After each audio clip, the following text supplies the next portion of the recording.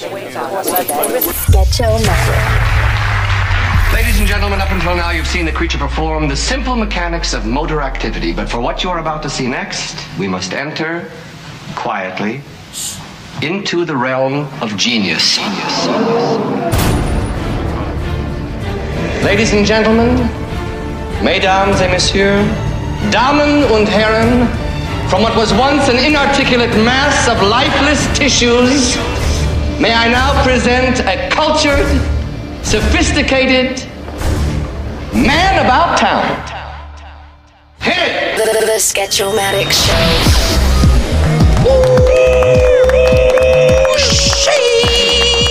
Sketch-O-Matic. Yes! Sketchy. Woo! Yeah! Oh, yeah? Yeah! Ooh!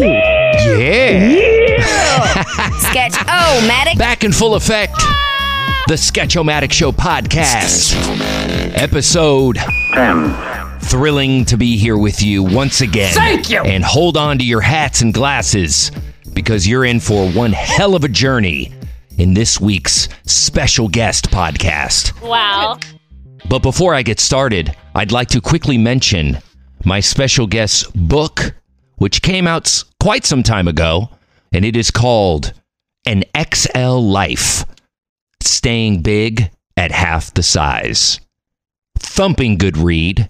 I suggest you get it on your Nook, on your phone, or buy a hardcover, because there's nothing like the feel of a good old-fashioned book in your hands, especially with the chilly weather coming about. There's so much to cover in today's podcast. I have to tell you that we dive deep into the history of my special guest, his career path, and his rise to this magnificent morning show host you hear every day in Los Angeles on Real 92.3 and amongst other markets around the country as well. He opens up about his earliest memories as a child, growing up with his family, the struggles, the trials and tribulations that laid before him that he overcame. We also cover a lot about the musical background and other career paths possibly he could have taken. We're really glad he didn't. Otherwise, we wouldn't be having this podcast right here. I can tell you that much right now. This man has received a star on the Hollywood Walk of Fame after putting in 27 years of his radio career. I know you're just as excited as I am for this week's special guest podcast. We're finally here, so let's get into it. Episode 10. Let's dive in. Oh my God. Sketch-O-Matic. Special guest, host and star of Big Boy's Neighborhood on Real 92.3. Please welcome Big Boy. That's right. What the TikTok lady said, this man really needs no introduction. This man is my family. He's my big brother. And I feel like it would be remiss of me if I didn't introduce him as such. He is the reason I got into radio. He's the reason I'm in radio to this very day. Please welcome to the Sketch-O-Matic Show podcast, Big Boy of Big Boy's Neighborhood, Real 92.3. How are you, Biggest? What's going on, Sketch? What's going on? Yes! Man. Biggest! Hey, dude, how crazy is this? I mean, it's how wild. crazy that I'm actually sitting down for this shit. I'm completely baffled by it, to be honest. No, you're my guy, man. I'm so honored, and it's such a pleasure to sit here with you. Finally, my first official interview with Big Boy. I know this is crazy, man. It is pretty wild, and I'm very honored that you would even agree to do this. Bro, I wanted to jump on earlier. I know what I'm saying? But I wanted to hone my skills a little bit. But I know how you get down, too. Yeah. You know what I'm saying? And this is episode 10 Go ahead that you're now. on. So this is like, I feel like after this episode, I can just hang it up and call it a day. Don't do that, man. Don't do that. No, so now you're in your double digits. Yes, this is episode, but I wanted to save Celebration you. to the double digits. Hello. Yes, sir. I wanted to save you for episode 10 because I really felt like I needed to hone the podcast in itself, create like a formula, structure.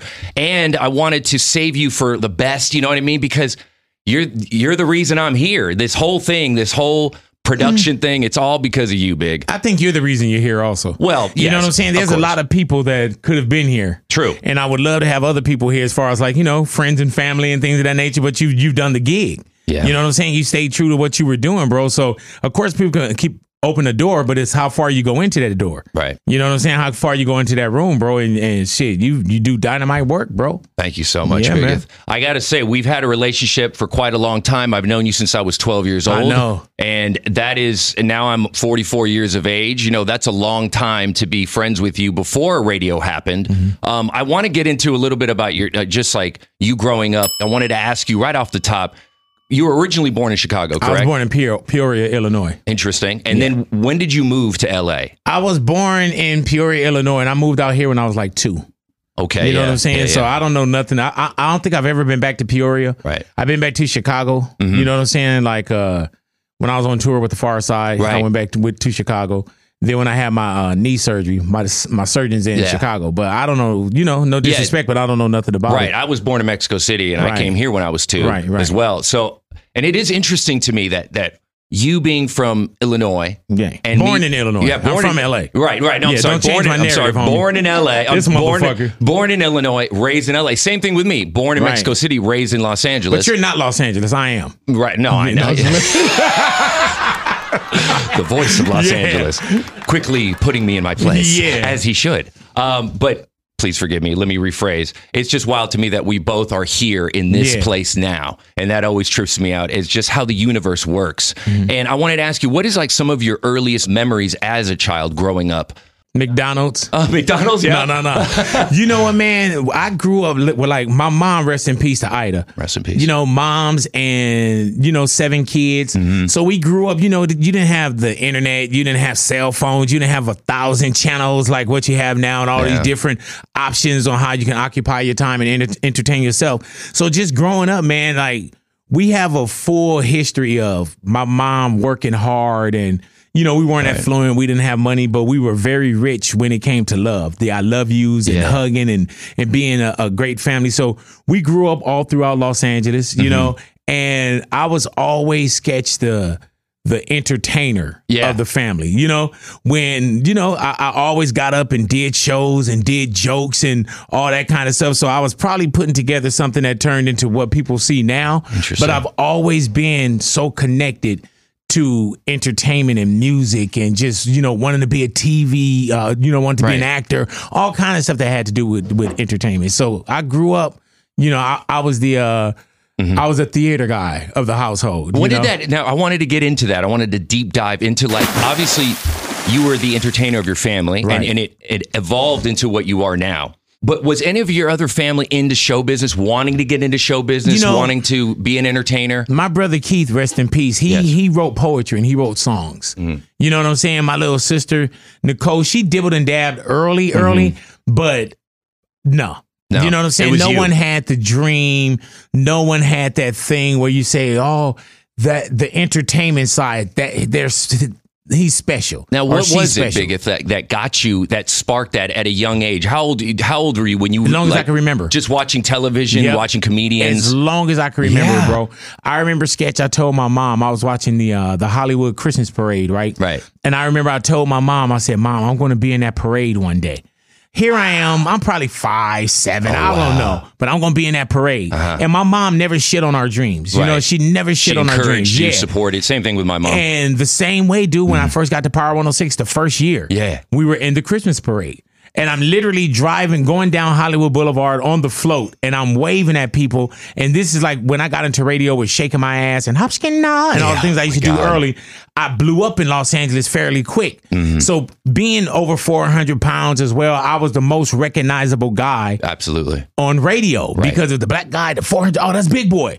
So I'm literally on the float sketching, I'm waving, and in my head, I'm seeing that kid tell his mom, I'm going to be in that parade one day, and it's been so many of those moments as well. The surreal moments of them, you actually realizing this dream and such at an early age. Now, I wanted to ask you with like the quick-witted comebacks that you have, speaking of entertainment and show business, I always marvel at how fast you look like Marvel. Thank you. See? I always marvel at how fast you're able to quickly think on the spot. Right. Now, was that something that you learned growing up, like as a kid? That. Yeah. So when did you really start? You can't teach that. Like Jose's sitting here. Jose's dull. You know what I'm saying?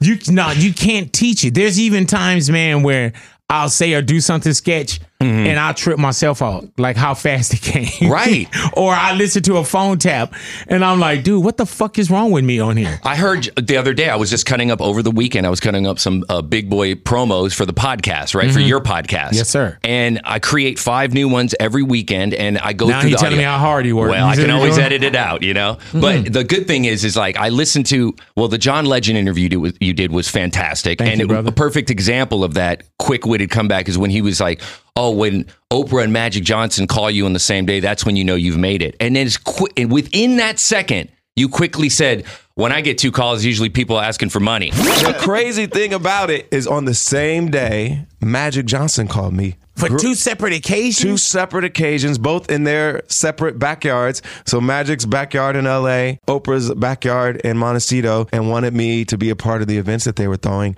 I always tell people that's the day I knew I was famous. Yeah, that's the day you knew you arrived, bro. I'm like, man, if I get 2 calls back to back, it's always for money. You know what I'm saying? Like, oh man, you know, such and such call. That wasn't even quick witted. That was just truth. Right, but it's just so fast in the moment. No, that was me being depressed, Sketch. That was more of me speaking reality. You know what I'm saying? Yeah. That was, and it's obvious you were cutting up the audio. Right. If you would have saw the video, you would have saw the tears drop down my face. I did watch the video. Yeah. No, I hear what you're saying. But it is interesting just how fast. How young were you when you really started to realize how quick you were in school? Like when you would maybe clown with the other kids? I'm talking about kindergarten. Really? Yeah. Like, I'm talking about Sketch early on. It's bro. just like it was like you were born with it. Yeah, it's innate. It's innate, man. You're born with it. It's innate. It's something that you tap into, and you continue to exercise that muscle. I don't sit down and practice wittiness. You know what I'm saying? Right. No, I know. Like, what are you doing? Oh man, I gotta go be witty for it. I guess it'd be interesting. I gotta work the witty muscle. If you were to like dive in a little deeper in the witty muscle part, like when I was younger, I would mimic comedians. I would try to memorize their sets and listen to them on my Walkman and just try to repeat what they said just because I like that feeling. What? Sketch, I love comedians. I love Richard Pryor. I love it. But I loved entertainment, bro. I would sit up and watch variety shows and I just loved entertainment. I loved music. We had music in our household. So I loved music. And I was just so like, just when I would see certain things on TV, I knew I wanted to be a part of that. Yeah. When I heard certain records or when I saw, movies or something, I just knew I wanted to be a part of something with entertainment. And you made it, man. And there's some people that say, you know what, man, I wanted to be a singer, right? At one point, I knew how to sing my ass off. You still do. When I didn't ride my vocal cord change. Oh, yeah. You got to, like when your voice starts to change, you got to ride that. And I didn't ride that. So I could be decent. Right. You know, I probably sound better than a lot of motherfuckers today. You know what I'm saying? I mean, obviously, with all the jingles we've done, everything. You know, I've heard you sing. Auto-tunes and all that. You don't even need auto-tune, big. I really was like, man, I threw everything up against the wall. Right. You know, and at one point, Sketch, we were going through, we had bouts of homelessness, right? And so I wanted to be, I was like, man, I'm going to be an actor. I'm going to do this. I'm going to do that. And so I remember I told my mom, I said, Mom, I want to be an actor.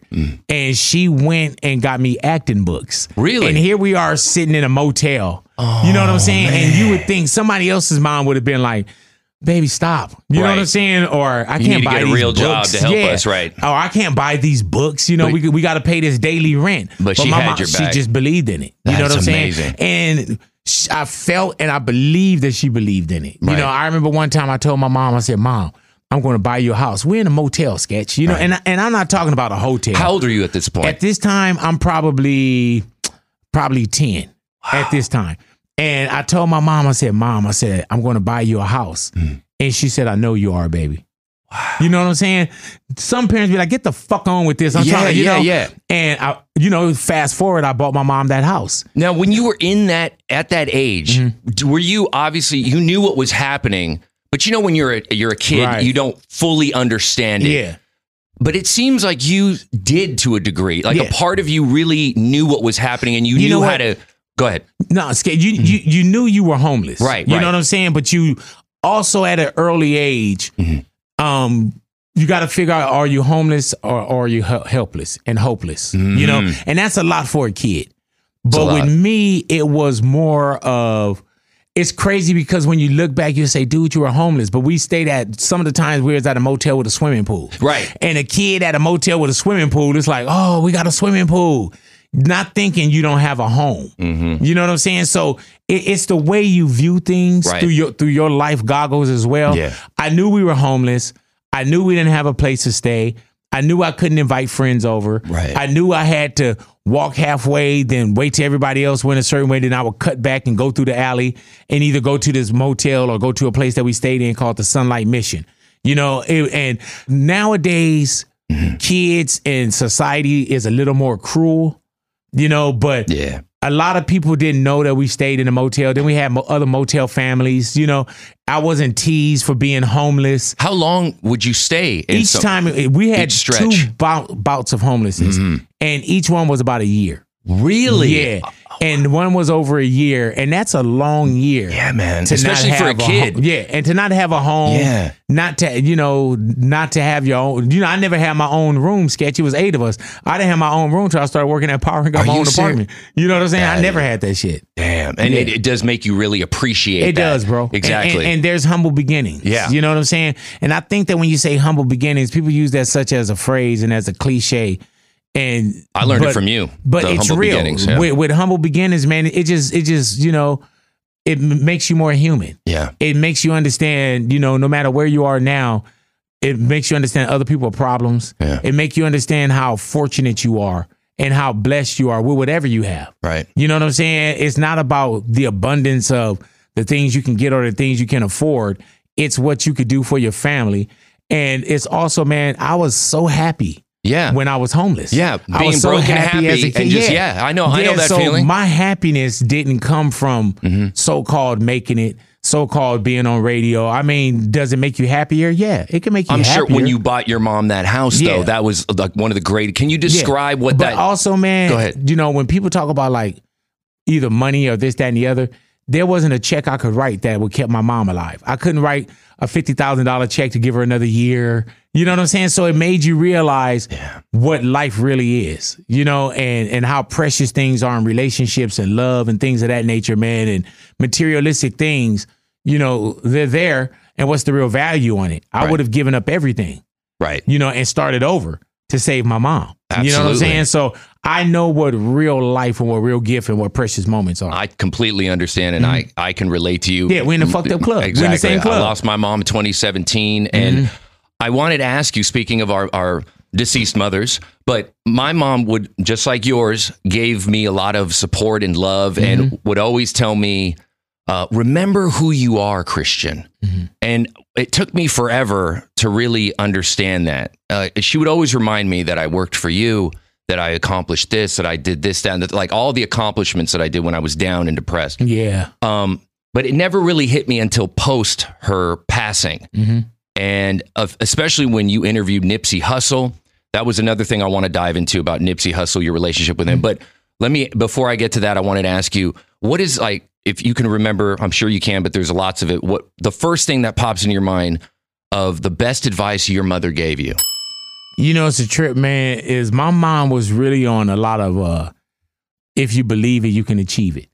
And with me, I always tell people, I say, man, if you already a giving person and you're, you know, you get whatever, your success, whatever, you become a bigger giver. Because I always say it's this thing called just add water. And that's what I felt like from my mom.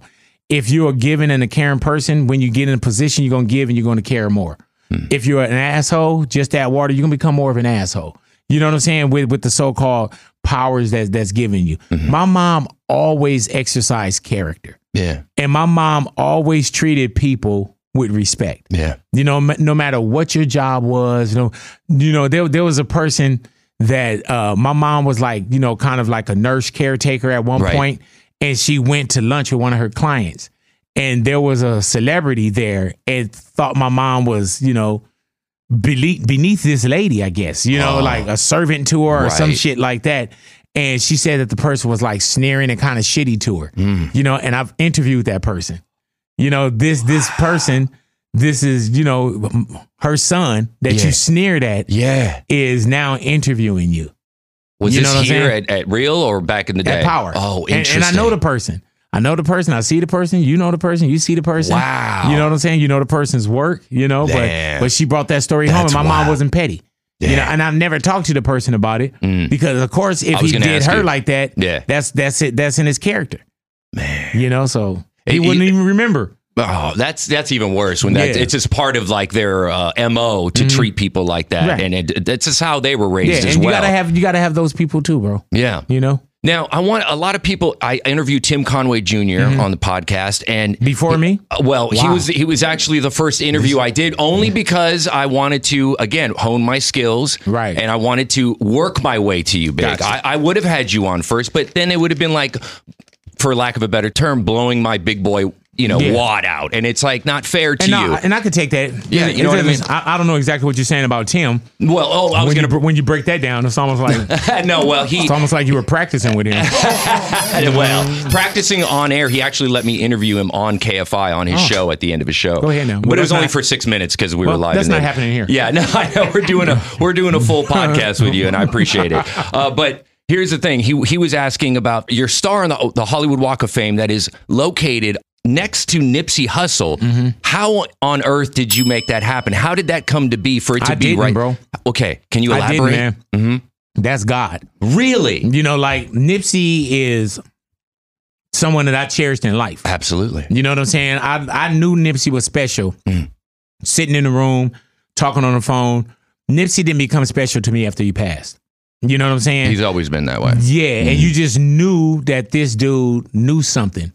And you knew that this man was, very special in the room. And he acknowledged everyone. He looked in everybody's eyes.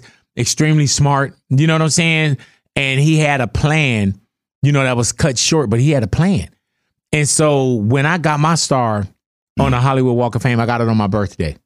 I remember. I was there. And it was right there in front of Amoeba. Yeah. It was a beautiful moment for me. You know what I'm saying? Having my family out there and so many of my peers and just being recognized in LA and being this kid from, that's homeless to Hollywood is crazy. I mean, it's so completely surreal.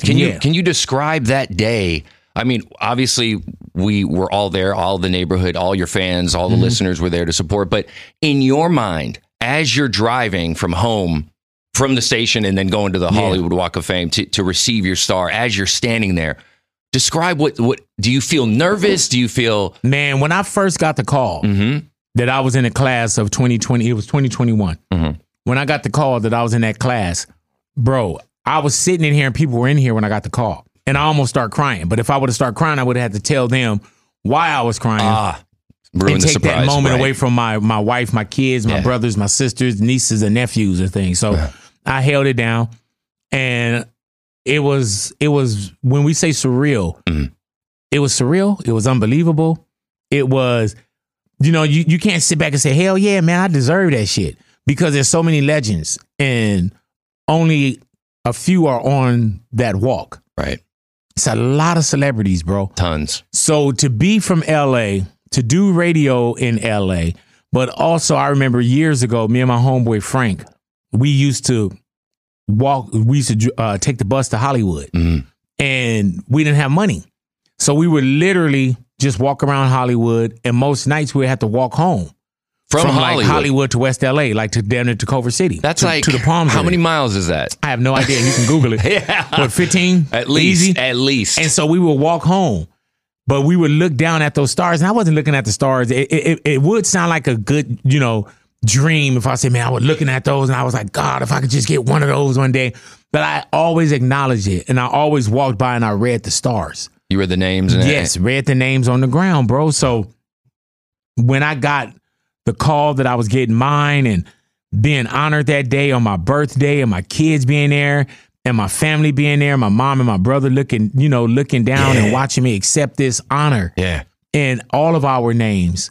And I just didn't get it for Kurt Alexander, for Big Boy. Right. I got it for Ida, for Keith, for Sheila, Sherelle, Charlene, my brother Miles, my nieces, my nephews, you, Jose. I got it for everybody, bro. Man. Like the listeners that's been rocking with me for almost the last 30 years, we got all that shit together. Yes. Everybody put some kind of investment into this man, Kurt Big Boy Alexander. Yeah. Everybody did. Yeah.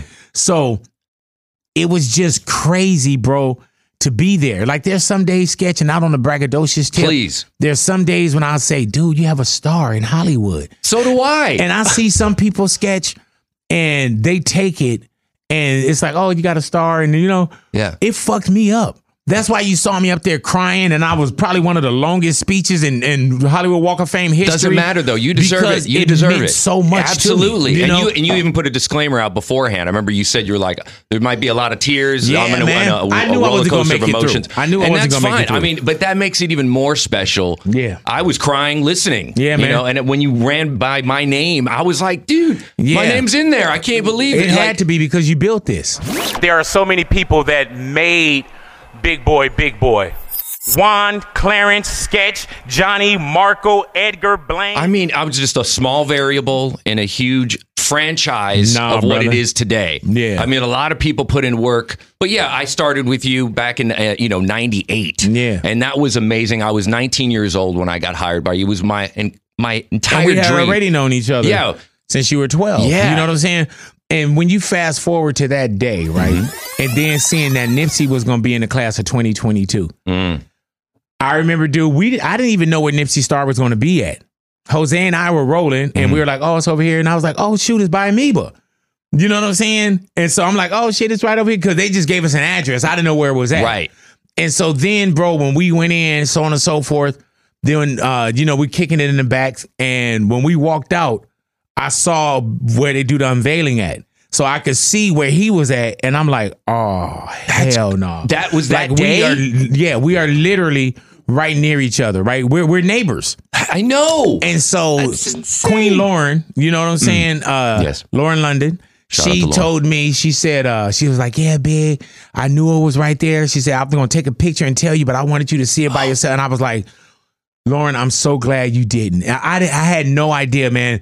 No one, even with my star, right? I didn't want to see my star. Somebody sent me a picture of it, and I opened it up and I saw my shit because I didn't want to see my shit till I got there. Right. So I had no idea that Nipsey and our real estate was right there, bro. Actual star neighbors. And with my brother being gone, and one day I'll be gone as well. And as long as the earth is here, as long as that boulevard is here, we'll be right there. It'll live on. I walk and I see stars from, 30, 40, 50, 60 years ago. Yeah. I'm sure 60. Yeah, absolutely. But you'll look at things and, that'll be somebody else, And what's dope about that, they go look for Nipsey and they're like, oh, Big is there. You know what I mean? It seems like almost like Nipsey made it happen. Yeah. Something. It's something definitely God in different movements, Oh, man. my God. That's just. And just knowing Nip and loving Nip, Mm-hmm. I never thought that would be another piece of our relationship and our legacy together. I know. That's the most, another bittersweet, surreal part of it. Very much. And I was explaining this I had Chuck Dizzle on the last episode, episode 9. We were talking. I was And telling one of your practices? it was, he is a friend. I've known him as well a long time. And it was a good podcast because we were talking about you and talking about Nipsey. And one of the memorable lines that Nipsey explained here at your show was when he said, and I played it, but I'm going to play it again, is when he said, it's supposed to be hard. It's supposed to be a burden. It's supposed to stress you to a degree, right? It's supposed to make you uncomfortable. Right. Yeah. And you're supposed to wrap your mind around that and accept it and embrace it. And you'll catch some wisdom off of that. I just think about that. Like, it ain't supposed to feel comfortable. It's supposed to be uncomfortable. It's supposed to stress you. It's supposed to be a burden to a degree. You got to wrap your mind around that and accept it and embrace it. And you catch some wisdom off of that. And when he said that, I always replay that, especially when I got hired here at part-time production and commercial production for iHeart, simultaneously producing for you. I remember sometimes things would get real like chaotic, and I would just have to stop and think, and I would think of that line and just go, remember, you wanted this sketch. Yeah. You wanted this, and now you have it. And how many times have you messed it up before? And I would just watch that clip. I would watch it over and over, and it would bring tears to my eyes. Yeah. And I mean, you it's crazy where you learn and where you get the lessons from. Yeah. It's crazy where you learn and where you get the lessons from, man. And sometimes you don't even know somebody's dropping a jewel until later. Right. And you're like, that's that shit, man. Well, you've dropped many jewels and so much knowledge for me throughout my life, Big. And, just all the times in my younger years of just drinking and being out of control, you still had my back. And I look back and I cringe at just the behavior and just acting out and being just angry, and I look through the same set of eyes, sober Sally now. Right. And I really wish I could go back and change some things. But you know what? You can't. I know. Because that's why you appreciate it so much, because you learn from it. Absolutely. I did. You learn from hands-on and crashing a car and being caught up in the moment. You know what I'm saying? There's a difference between buying something and reading the manual and, or somebody telling you. When you go hands-on and you put your hands on it, it's a difference between reading it or somebody telling you how it's done. So you can look back and say, man, I wish, but this is who you are now. All that shit that went down built the character of who you are now. And God made sure that you survived so you can look back and understand that all those things that were the test is now your testimony. Yeah. And some people don't get a chance to make it through that. Or if they do make it, they're still in it and they don't get a chance to acknowledge that how bad it is. Some people stay in the rut. I know. And it's harder sometimes. They don't grow. Yeah, and it's harder to get out of the rut. It is. It's harder, and not with anybody addiction or whatever someone vices may be. But when you start to look at the man or the woman in the mirror, and you got to deal with that, that's the hardest shit we can do, man. Right. Looking at ourselves and knowing that we need some kind of work, or we're unhappy, or how do I, at some points, man, you probably start to think like, man, there is no way out of this.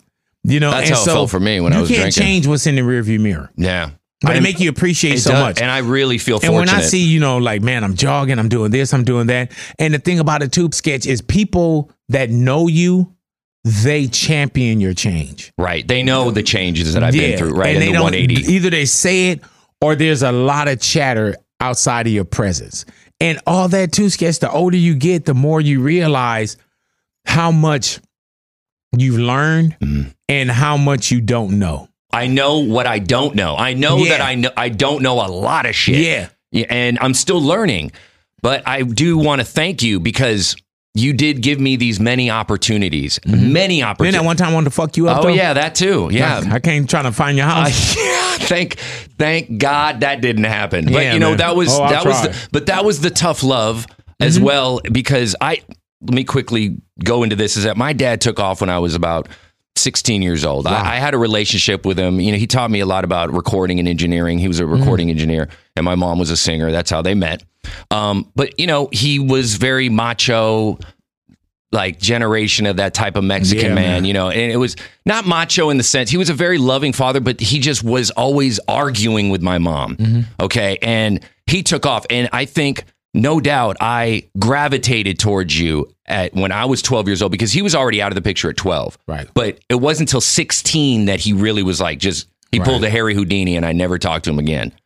And when you were around and you were always there, you and DJ Ray, you guys became like father figure brothers to me. And you've remained that way till this very day. And we had to, bro. You know what I'm saying? We were just living with what we were given. Yeah, man. And you could say father figure, right? But I didn't have that. Right. I know. And you same thing. I didn't have no father figure. I didn't have no father in the household. My mom was everything. You know what I'm saying?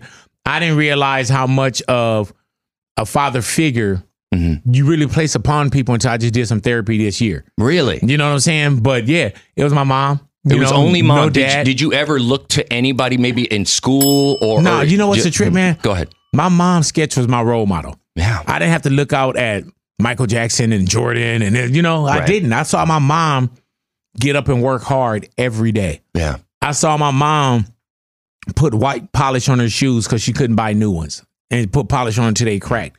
I saw my mom tired. I saw her, feed and not have men around and not have no craziness in the household and all that shit. And you notice those things. And then when you get a little older, not only do you notice, but then you start to understand it. I remember one time, sketch, I was driving home. My mom passed in 99, bro. This probably happened in 2015. So it's been a minute. It's been a minute. Of her passing. Yeah. And I remember, dude, I was driving and it could have been between probably no more than 10 years ago. And I'm driving, dude. And right when I'm getting off the freeway, I remember I just pulled off the freeway and started crying. And I was like, I understand. What triggered it? it was just this thing that hit me where I was like, Mom, I understand. Like, now that I have kids, now that I have a household, now that I'm the breadwinner, now that I have the responsibilities, I understood. And when I said, Mom, I understand, I understood how hard it was for her and how scary certain moments probably could have been, and how she tried to be everything to 7 kids. We didn't let my mom sleep. We was always going in the room, mom. You know, she cooked every day. It wasn't no Uber Eats. We couldn't afford no fucking Uber Eats even if they had it. Right. It was mom cooking every day. Did your mom ever get upset? Did you ever see your mom get mad? You know what, man? I did. And not upset. I've seen her sad or I've seen her frustrated. Right. I remember it was crazy, man, because I remember my mom used to be like break a plate sometimes. Oh, yeah. My grandmother used to do that. And that was from us not washing the fucking dishes. You know what I'm saying? Right. But she didn't explode like on her kids. She wouldn't yell at you. She didn't leave us. Interesting. She didn't like, it's y'all fucking fault. Like none of it. It was anything that my mom did, maybe it was internalized because she didn't lash out towards us. Where you'll say, I can't even look back and say, oh, now I understand why mom hit me. Right. Or now I can understand why mom was drinking. Like none of those vices, bro. Wow, man. Your mom was like had patience of a saint. Yeah. And you know, it's a trip, man. I went and did some therapy at this place called the Hoffman Institute, right? And that taught me how to look at my mom as a human being as well. Because I put my mom on this pedestal. Yeah. And then from there with Hoffman, it taught you how to bring your mom down from the pedestal, not disrespectful. Right, no, I hear you. But also look at her as a human being. Right. And any of the flaws and the mistakes and, you know, those kind of things, man. So I was able to view it through some different goggles, different lenses, but it was never anything where we were just, you know, it was a man in the house hitting us and hitting her. And, you know, I would come home, my mom was drunk. She had every reason to so-called, or every excuse to be drunk. Right. And to leave. And you know what I'm saying? She kept the family unit together. But I also say when I said I started crying because I understood and I knew it. Right. It was just hard. We didn't have a car. My mom drove. I mean, she took the bus to work every night. She'd try to work graveyard so she could be there for us during the day.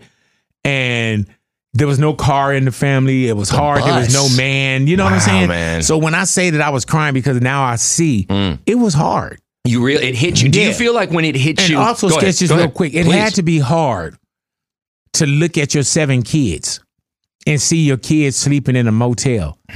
Like as a parent, that's got to be hard. Yeah. But no fault of her own. It's got to be emotionally traumatic. And you get on a slippery slope. Absolutely. You know, it wasn't like my mom was doing drugs or doing anything crazy. You missed the rent. You missed the rent again. You got these kids, so on and so forth. She tried to keep us in cool areas. And when you get on that slippery slope, bro, it's like, good luck. Do you recall when you got out of that, when she finally, like before you got with Farside, before on radio, but you were staying, you're like, what, the last time, how old are you the last time you had to stay in a motel? 17. 17? Wow. Yep. And describe how that ended. How did you get out of that rut? Not the rut of the motel, but just the situation. We just got into, it's crazy, man. I have a cousin by the name of Barry. Right, I know Barry. Right, and Barry, that dude didn't think like, oh, big boy, you know, one day, you know, Kurt's gonna be, you know, so-called famous. He didn't think of none of that shit. My mom was short $800 for getting into this apartment. That's it? Well, back then it was a lot. And he gave it to her. Yeah, wow. You know what I'm saying? He gave it to her, not knowing if she was gonna be able to pay it back. To this day, dude, like, I've been taking care of Barry, like, on the strength of that's just my partner. Yeah, that's my homie. But Barry. Also in my head, I'm like, my mom never gave him that $800 back. So I'm like, shit, with interest, well, I could get this motherfucker. But he just was square business enough and such a good human being that he gave that to her. And at that moment, it changed our lives. You know what I'm saying? And then where did you guys go? Where did you move to? Was that to Culver City? Yeah, back because we were matter of fact, the last place that we stayed at, and you probably know it. It was right there around around Washington Boulevard, Centinela, Inglewood. It was a place called the Stearns Motel. Yeah, Stearns, and there was another one up the street. That was our last go round. Interesting. Of being homeless, and we moved from there, and I think we went to somewhere in like Culver City or something like that. So by the time you're 17, you're obviously you're like a young man now. Yeah. You know what's happening. Yeah. It's not like you're the young 10-year-old kid. But yeah. So in this new, you're bigger. Your body's bigger, right? And you're just smarter. You're more street smarter now. Yeah. And you finally get out of there. I wanted to ask you this about your mom before we move on, and just about you in general. If you were able to work with any director to make a movie about your mom's life and all the trials and tribulations, who would you want to work with? I can tell you one thing. Go ahead. It wouldn't be Spike Lee. Really? Figure it out. I can always edit this part out. Nah. Okay. I love him, but we'll figure it out. Gotcha. Is there anybody else? Remember back to what I said earlier about my mom. Oh, shit. All right. Gotcha. Wow. Nah, I work with Spike. Yeah. But I don't trip off of that, man. I don't trip off of who would tell my mom's story. You know, Spike, you know, Tyler, whoever, Regina King, you know, like anybody that knows texture. Yeah. You know what I'm saying? It's more of how would you tell the story and who plays your mom. That's very deal because I'm very protective. Do you have anybody in your mind that you would? Nah, I haven't even thought about that. I haven't even thought about it. I hear you on that. know? What about just about your own life? Let's take the mom out of the equation. Just about your radio career and whatnot. I'm doing a documentary. Yeah? I don't know if I want to see anything acted out and all that shit. I hear you. You know, I don't want to see all the dramatic shit. Then they say, oh, we got to change this because this is the way we do this. I'm watching this Dahmer shit right now. Yeah, right? yeah. And I know Dahmer's story, and I know how much of that is fabricated. Yes. You know, I know how much, But you're enjoying Dahmer I'm on enjoying Netflix, it, but right? I know the real story too. But somebody's going to they rewriting the history. Yeah, they flip the script just to make things more dramatic and more interesting. So I don't have that where, you know, and now that you said that, I probably may start putting more thought into it. Yeah. But I don't have that, you know, I want to do the big boy story because I'm still living the story. No, I hear you. I'm just still saying, living the script. In the future, I feel like because you live such a fascinating, remarkable life. Yeah. And there's a lot of layers to it. There's a lot of layers to people. Yeah. You know what I'm saying? There's a lot of layers to people, man. But there's, you know, each individual, you know, that's listening, you have layers to your life. Yeah. You know what I'm saying? And I have a lot of layers. Like people listen to me and they're here like, oh, he's funny, he's phone taps, he's this, he's that. But they don't know like all the layers. I know. There's a lot of layers, and I've been fortunate to learn about a lot of them. Some been unfortunate, of course, to learn these same layers, with me. You know? Same with me. Absolutely. But as growing older and having you in my life and keeping you close by, even though I don't see you all the time, I work. Well, that's your fault. Well, I'm here every day. Sketch. I know. I just don't like to bother you. Right. You know, you don't like to see me unless I got to do your podcast. If that's carte blanche to come up to the station and hang out. You own this. You built this, man. What the fuck are you talking about? I'm only a part of your team, Big, and I do appreciate it. Yes, sir. And when I am close by, though, I always do reminisce about a lot of the past. That, you know, a lot of it makes me cringe. But at the same time, I look out my window and I see that mountain, that Hollywood mountain that I hike up to a lot, and it's right there. And you know what, Sketch? Go ahead. I think sometimes we as human beings, we overthink. Of course. You know, you probably thinking about your past or something at a time where we're not even thinking about that. You know what I'm saying? Like we all build these prisons that we hold ourselves in, and you're free. You know what I'm saying? To us, you're free, bro. You know what I'm saying? So anything that happens in your past, that's in your past. Yeah. And you didn't do anything that was hurtful. Your hurt was against you. Yeah. You know what I'm saying? So when you see self-inflicted, you didn't do anything crazy where I'm like, man, I can't fuck with that dude's sketch. You know what I'm saying? It was just at a certain point in your life, we knew that you had a problem. Yeah. You know, and you constantly been working on Christian Nava. Yeah. You know what I'm saying? And then everything that come under the umbrella of that. Yeah. Sketch, production guy, friend, magician, track hiker, whatever comes under Christian Nava, you worked on that. So it doesn't matter who this production guy is, because if you didn't work on Christian, it wouldn't matter. You got to work on you first. Because Sketch wouldn't be around. Yeah, it's not about more problems than profit. The production guys. So when you did the work on you, everything starts to fall in line. Is it perfect? No, but is it better? Hell yeah, it's better.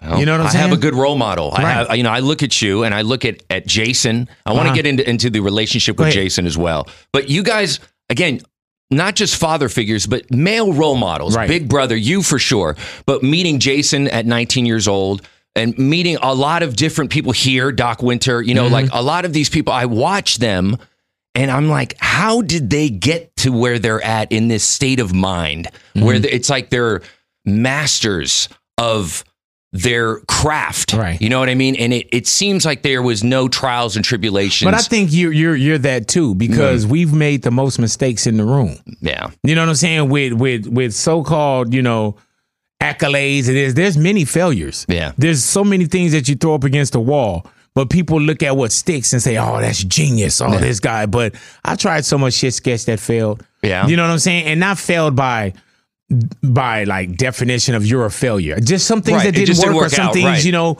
ran its course, so on and so forth. So when you look at a Doc, or you look at Big Boy, you look at you know, Jason Ryan, you look at those things, man, and we're just a lot more in tune with what we have to do. Yeah, you know, you filter out the bullshit. Like for me, I don't smoke, I don't drink, I don't do certain things, and it just kept me a little bit more focused on life and achievements and what I want to do and happiness. And I just think that, you know, and also what you got to do too, Sketch, is like, you got to listen to the room. You know what I'm saying? Like, I don't want to be the smartest in the room. I don't want to be the ... in the room. You know, I want to continue to learn. I learn something from you guys every fucking day. You know, I can teach Ani something, but then also, you know, I learn, bro. You gotta continue to learn every day. And you don't know where the message, you don't know who's gonna be your teacher that day or that moment. And you gotta make sure, man, that there's some things you just gotta surrender to. Yeah. And I surrender to knowledge. Yeah. I surrender to health. I surrender to God. I surrender to hopefully being a better person. You know, and you don't know where that come from. I don't give a fuck what Diddy doing. No disrespect. Right. But that waiter, I'm talking to that motherfucker about life. You know, and Diddy too, you know, and not Diddy by name. Right. But you're not checking for all these people, like what they're doing, that's why if you go with me to a concert, bro, or even in radio, I don't know the radio heads. I don't know who's this person over at this and this person over at that and this guy and this record label guy and this. I don't give a fuck. Right. But I know that at crypto, I know security. I know the people that work at the concession stand. Yeah. I know when we go to a concert, I don't give a fuck about being backstage. Fuck backstage. Fuck your suite. I want to be in the audience. You want to be with the people. With the people. Right. With the people that I talk to every day. The people that fuck with me. The people that want to take a picture with me. The people that say, I've been listening to you. When people say, man, I've been listening to you for X amount of years. I say, man, I've been talking to you for X amount of years. I love that. You know what I'm saying? It's a relationship. Yeah. So I love the fucking people, man. I was just at Bad Bunny's show, and it was such a blessing to go 2 nights. Not to see Bad Bunny. I enjoyed the show. But the people. Bro. Yeah. Like, you know what I'm saying? Absolutely. And I'm sitting here at SoFi with 70,000 people, and I'm sitting here praying and saying, God, thank you for this. You know what I'm saying? Yeah, of course. Like, I do the same thing. That's what I do. I was doing that right now. Yeah. As a matter of fact, like when I came in here before you shot over to me and we were going to start recording, I was just like, I hadn't been here in a minute. I walked through the door. I still have my key card. And I'm like, man, I can't believe I was nervous as fuck coming up because I know we're not live on the air, but it's just, I'm actually sitting down and it's very surreal. But let me tell you this too, Sketch. What's crazy about that is I also trip off of, now people can say, oh, big boy, whatever, right? But I trip off that you wanted to interview me. Of course. I trip off that I'm in your calendar. I trip off that you got up today and you said, man, I'm going to go interview Big Boy. You know, I still trip off of that kind of shit. Yeah, man. I still trip off of like, I'll be on air, man, and I had these moments where I'm like, dude, this is crazy. People are listening. I know. You know what I'm Isn't that saying? crazy? Yeah, and it's not like, oh, they should be listening. Well, you know, no, I hear it's you. like, damn, they're listening. They're loving it. Yeah, man. Or people take a picture of you and it's in their phone. Forever. And or on their social media forever. Man, it's like documented forever. Bro, that is crazy. It is pretty surreal. Pick any guest, you know, any artist, whatever, Game, whoever it is that's on my wall, Snoop, Wiz, Chris Brown. I trip out and many more. Man. I trip out that I say, man, I'm on their schedule. Yeah. Like they literally had to say, oh man, let me get to sleep early or I got to go do Big Boy tomorrow. Like I'm on your schedule. Man, I got up extra early today. I didn't get to bed till 3:00 in the morning. crazy. I was nervous. I was writing questions down and just thinking to myself, what am I going to ask you and stuff. But I also wanted to just make it part interview, but part conversation where we could just chop it up and stuff. But I do want to ask you about Jason and your relationship. Jason Ryan, executive producer of Big Boy's Neighborhood. Coming together with him, how did that come about? I know you guys, we started back at Power, obviously, but how did the meeting start? Who brought him in? Let me tell you, man. Yeah. At one point, it was 2 people that worked at Power. And I don't want to, because once I tell the story, I don't want to, mess up anybody's name or make it seem like I'm clowning. And so when I got the morning show, because I started off at Power 106, I started off at nights. Yes. And I learned how to run the board doing overnights. Yes. So, but my position was nighttime from like 7 to 12, 7 to 11. And I did that for a year and a half. And then they put me in afternoons, which was like a 3 to 7 slot. I did that for a year and a half. And then they put me on the mornings, right? I remember. And so when I got to the mornings, we did it all. I had to cut up my own audio. I had to do this. I had to do that. So then I remember they said, yeah, we're going to hire a producer. I never had like a producer.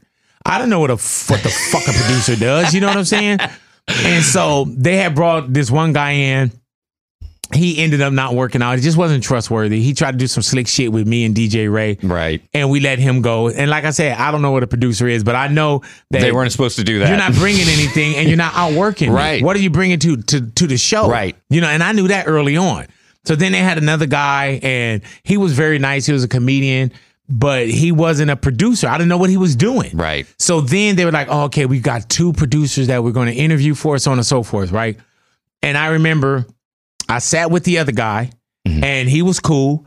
And I sat with Jason and he was cool. And so I remember, we did something like April Fools, right? And we did this thing, which is so generic in radio, where we flipped genres and we were no longer the hip hop station. Yeah. But when Jason was like, oh, and he had notes from the shows that he heard.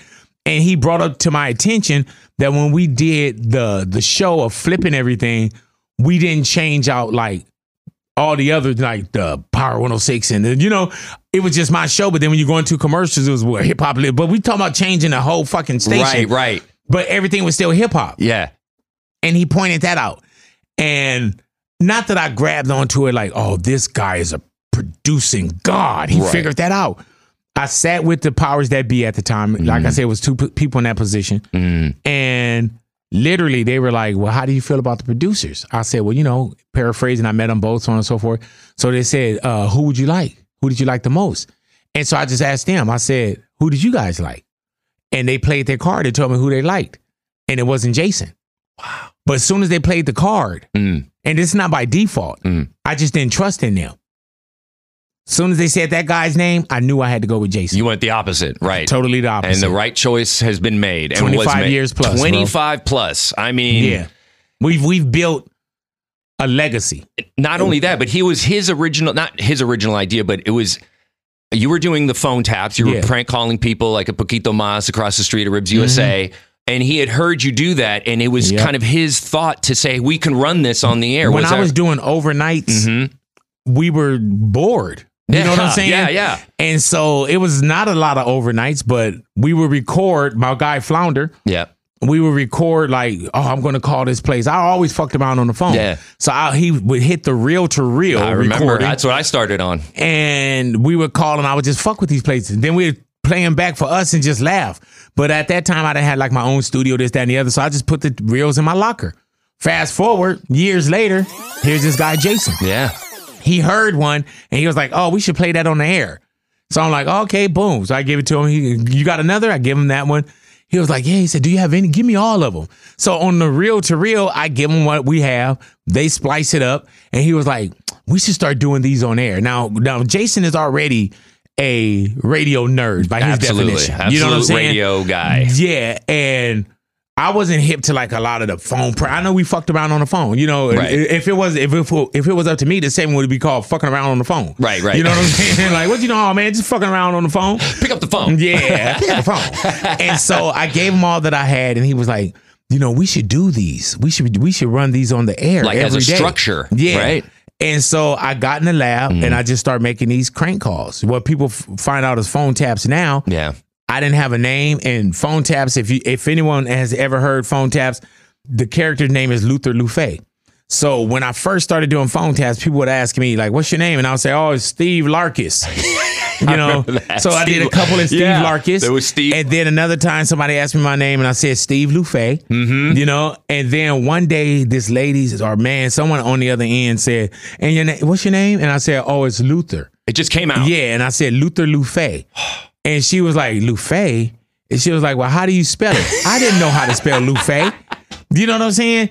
And if I would have said Loofay, that sound fake, especially if I'm putting you through all this shit. Buffet. Yeah, so I said Luffeigh. The first F is silent. I love that part. And from there on, I said, man, every time I do one of these prank phone calls. Right. They weren't even phone taps yet. I'm going to do Luther Lufay. So anytime somebody asks me the name, I'm going to say Luther Lufay. I remember Then one night, I was at the house. Yeah.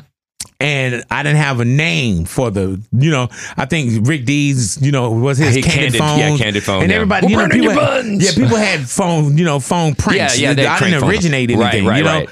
One night, man, you know, getting up just to go take a piss. And I sleep light anyway. Yeah. I sleep light. And so I'm in my head and I'm going, got your phone tap. What you gonna do? And that was when Dr. Dre had the firm and they had the song Phone Tap.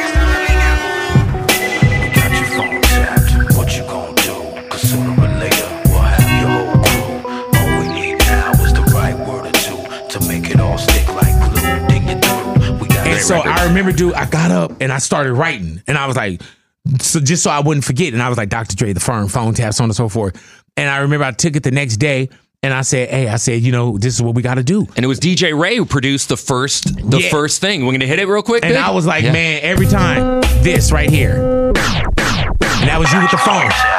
That was you putting the phone, the phone, all that shit. Yeah. So, I mean, but what a legendary. And then by the way, do you know that phone number that's dialed is Jason's cell phone number from way back? And is that what you dialed, right? That's what I dialed. Yeah. We actually held the microphone over the phone because we didn't have the connection back then. And I remember, well, I guess I could say it now. Yeah. The number, because it's not the same. I won't say it, but somebody got it. Somebody has it, right? But it is that number till this very day. And you can even hear the mic bump a little bit at the beginning. Early phone taps, you know, now you go through the board, you go through this. We had a speakerphone, and we would literally take the mic and just put it at the speakerphone and talk into the speakerphone, and you know what? That kind of shit. They've come a long way. I mean, the amount of phone taps that you've done. And to this day, it's still my biggest segment. It is. And I'm the one who is given I remember Jason would say, well, that's right, Sketch is the senior editor now of Big Boy's Neighborhood. And you just know my voice. I do. Like I do. I know your rhythm. You know my rhythm. You know my funny. You know when I'm lollygagging and in my head, I'm like, Sketch is going to take this out. Yeah. You know, the build up. Yeah. So you one of them motherfuckers, man, that all I had to do was press play. I love it. I didn't have to I got to preview this. You know, Jason's that guy. I did do that once though, where I did, or a couple of times where I messed up a phone tap and I was rushing through it. You got to think, bro. We have over 1,500 phone taps. 17 now. Yeah. You know, and probably about 1,100 of those we can't play. I would say maybe a handful of them have been retired for sure. Sketch. We got more phone taps we can't play for them being outdated. Because there was sometimes you do one just for the day, right? And then also the content. Yeah. You know, we're in a different culture right now too. There was times where phone taps. You know, I had a phone tap called "Come on Everything."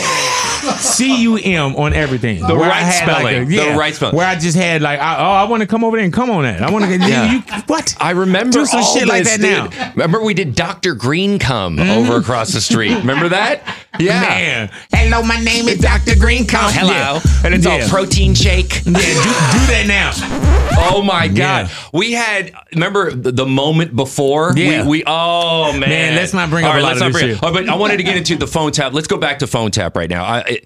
Your favorite phone tap that comes to mind immediately. There's so many, but the one that comes to mind right off top. I don't have one. You don't have one? I don't have one. I have several moments of several. Okay. I have the haunted house with the lady when Luther from Custom Creations called her. You know, there's another one. Can I play a clip? Yeah, go ahead. A short clip? Okay. Yep. I've never put our name on anything for hosting any type of a haunted house. Well, ma'am, we do this for the kids in your community. We don't have any kids in this community. It's a high-rise building. Ma'am. Don't show up, okay? I will be there. We got candy for 300 kids. No. We got the ghouls and goblins. There are 3 children in the whole neighborhood. Well, those 3 kids have a lot of candy. No, they're not going to. Listen here. I don't want it. You wicked witch. Do this for the kids. What kids? I'm telling you, there are no children here, you moron. That one right there. The refrigerator. Oh, yeah, Pharaoh's fridge. Yeah, yes. Pharaoh's fridge with this couple right here. Someone called to donate a refrigerator. No, I told you 1,000 times ain't nobody donate no refrigerator. We ain't donating conversation over, all right? I'm sorry, you idiot. Someone donated the refrigerator. Oh, you ain't got to talk no more. You ain't got to talk no more. You ain't got to talk no more. We're coming to get the refrigerator tomorrow. Just have it together. Have some. Tell them to bring. You keep talking on the phone though. The phone though. I say just bring it. Hold on. This is my comment. I'm the man, damn it. This is my conversation. You wear the pants. I got you. I'm coming to get the refrigerator. And just seeing them argue, they were arguing with each other to see who was going to continue to curse me out. And the other one man say, well, I think I'm calling about something with my gold or some cash for gold. Oh, yeah. And my man went, well, come on, by all means, well, jump if you're feeling froggy. Oh, by all means, then come get it if you're feeling froggy. Come on. By all means, show on up if you're feeling froggy. If I'm feeling froggy? What? Okay, silly shut the up. It's so many. And longevity. Of course. Longevity lady I call and she fuck up on She's all the fantastic. words. Big tanks of battery. Yeah. Big tanks of battery. I won the 2000. Is that the kind of work you do? As far as work, I do the flapjacks over at International House of Pancakes. Oh my goodness. Yeah, I'm what they call the head flipper over there. I know you got to make a lot of them. Woo, man, tell me about it. Big tanks of battery. Yeah. Yes, ma'am. Okay. You know, so you have those moments, man. I know we have a new phone tap with DJ Kaz. Yeah. That Halloween. I just recently edited, and that was an absolute blast to edit that and to. I like the ability to add in my own creativity, but to follow your creativity as well. And I must admit that You remember Officer Scott? Oh, of course. Yeah, okay, yeah. Officer Scott. Yeah, that's me from I forget what's it's speeding. The phone tap while I was speeding. Yeah, the speeding phone. This is Officer Scott. What did you do? They just got me for speeding, man. I was driving fast with a little drink between my legs. Going to jail. They said they'd go ahead and release me if somebody just said that they know me. No, I can do that. You can't. Okay, well, here go the police right here. Sorry, Hello. I can't do that. This is Officer Scott. Do you know this man, Luther Lufe? Yes, he does. Oh, no. Yes, he does. No, I don't know. Luther Lufe says he does know you. He dialed the first number. He got Okay, Listen, Luther, man, we're going to have to take you away now. You know what they do to when they in jail, dog. When they going to beat my feet, man. Come on, I don't know why I said Scott. You know why, bro? Because it was so spur of the moment and spontaneous. Yeah. Motherfucker, we just said whatever came out of our mind. You can't script none of that shit. I can't do what this person is going to say and do. Like, I'll start a phone tap, and I think it's going to go this way, then this person take me on a whole different journey. Yeah, I love the phone taps with Fuzzy. Yeah, man. The ones with Jason's so good at being intimidating white guy. Oh, my gosh, right? Man. Yeah. Like, whether he plays a cop, he plays an old teenager. Yeah, or he plays, and he just sounds like the voice of reason. Yes. You know, like when we called one store, and the person was like an asshole to me. Oh, and then I called back, and we told the guy we were from corporate. And we were going to fire him. Boy, he was nice as a motherfucker after that. It's just But then crazy. Jason's just like on the whole, okay, we're going to circle back to this. And I'm going to fire him in 2 weeks. I'm going to fire him in 2 weeks. Yeah. And there's people that listen like, hey, he fired me in 2 weeks. It's like he should be an actor. Right. I mean, it's... Well, don't tell him that. Let's keep him producing the show and shit. Yeah, well, that's all we need. We all work well together. Having him have actor dreams and shit. Yeah. What time are we at? It's only oh my God, we've gone way over. That's 58 right there. That's 50. Okay, I thought we went too long. Damn, but I didn't even feel like 58. I know it goes by quick. I have so much more to ask you, but I don't want to keep you too long. But I do want to ask you, and I told Jose this, and this has to do with your raft question, the raft question. But I want to flip it. I want to remix it. I'm not going to answer it, but go ahead. Well, I hope you do, because then it would be completely useless. But the raft question you ask when it's if a raft is sinking, there's 2 people in the water, you can only save one or the other. Who do you go with? That's a very famous question you ask a lot of your celebrities and artists that come in. But I want to flip it and ask you. I'm very into zombies. I'm into The Walking Dead. You look like it. Thank you. I've been told that before. But let's say Jose and Louis G. Jose's been bitten by a zombie. Louis's been bitten by a zombie. You have one zombie cure, and you can only administer it to one of them, but the other one has to turn. Who do you save and who do you let turn into a zombie? Hey, man, let me tell you, woo my ass, Jose. Quickly. I give it to Jose quickly. Really? Yeah. If I had two of them, I'd give them both to Jose. Just make sure that he made it. Really? Man, that's so fucking easy. Why? Why is that? Louis be a zombie like a motherfucker. This is my fucking partner of decades. I hear you. We done been through everything together. I love Louis. Yeah. But this is like, that's like you. What would have been harder is asking about Jose or even one of my family members. Yeah, no, that's why I didn't want to go there. You know what I'm saying? Yeah. But Jose and Louis, I mean, you could. Jose is family, though. You can put anybody up. So Jose would get the cure. Yeah, 100%. And without even thinking about it. Okay, what if it Real was quick. What if it was me or him? Who would you let turn? Because you know who's gonna edit the phone taps. Oh, there we go. Man, who do I give this the stay alive like serum to? Yeah. Who do I get a medicine? So I don't turn into a zombie, or Jose doesn't turn into a zombie. Man. And then whoever does turn into a zombie, you have to just on some real shit with it. I would have to say you. Me what? You be a zombie. Oh yeah, I would turn. What the fuck? Yeah. You be a zombie like a motherfucker. So Jose wins 2 times. Yes. Nice. Yes. Ask me about Jose or Jason. That'd be the hard one. All right, Jose or Jason. They both get bitten by zombies. You only have one zombie cure. Let me tell you, man, because I've built something with Jason that's taking care of my family. You know what I'm saying? And his family. And to continue the legacy. Yeah. If it was up to Jason and Jose, I can't answer that one. Really? You're gonna tap out on that? Do I get a tap out? No, I'm just kidding. Nah, I mean I could. It's on different levels, though. Right. It's like with Jose, it's way more personal. Absolutely, of course. And we got and then with Jason, that's 25 years too, and we've built something that I got to continue to build to take care of my family. You know what I'm saying? But if I had to, I'd give it to Jose. Jason would understand. He would. Yep. And he'd figure out how to work the zombie thing. Yeah, we're going to record it and put it on the air. This will be great content. Yeah, that's Sketch, I need you to make an intro for this, buddy. Jason, your arm fell off. Sorry about that. Sorry about that. See, that's the wittiness I'm talking about right there. Yes, sir. Like, when you just thought of that, what just popped into your mind? Or did you even think about it? No, you don't think about it. Wow. Sometimes, man, you say something, you're like, uh-oh. Yeah. That wasn't good. But my mental editor's fast, too. Yeah. And we have fun, man, and we're not disrespectful. No, I hear you. You know what I'm saying? We're not disrespectful, bro.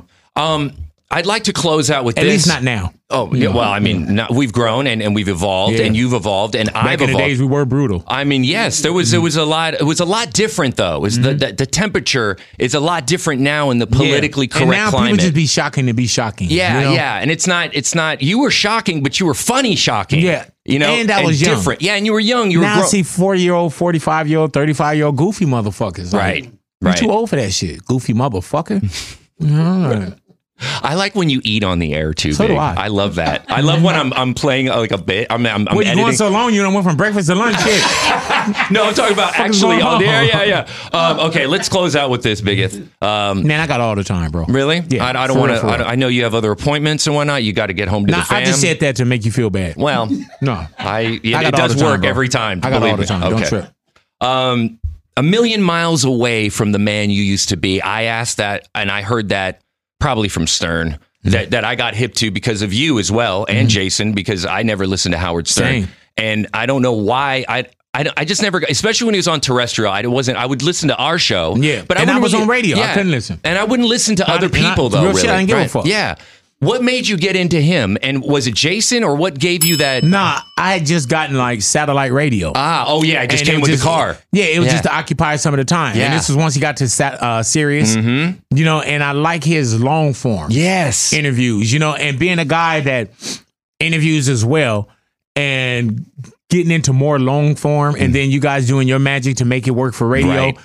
I like when I interview, I'm not talking about just, who's your features, who did the production. Like I like how we're sitting here. I like talking about life. That's what I'm doing. And then if we can weave in, the music. When did you fall in love with this? I like to have conversations. Full circle.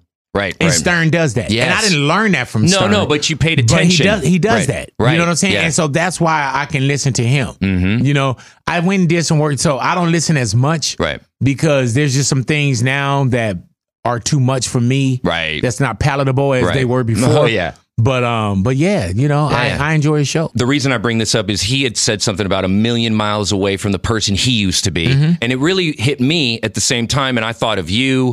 I thought of Jason. Like, do you feel the same way? Like, do you feel pre and post surgery physical? Like, obviously you feel different physically. Right. You lost a tremendous amount of weight. And not only that, but your mental change. How can you describe how that process, that transformation changed you, not only physically, but mentally? You know, Sketch, it's not a light switch. Right. You know, if the room becomes bright, it's because it's the dimmer.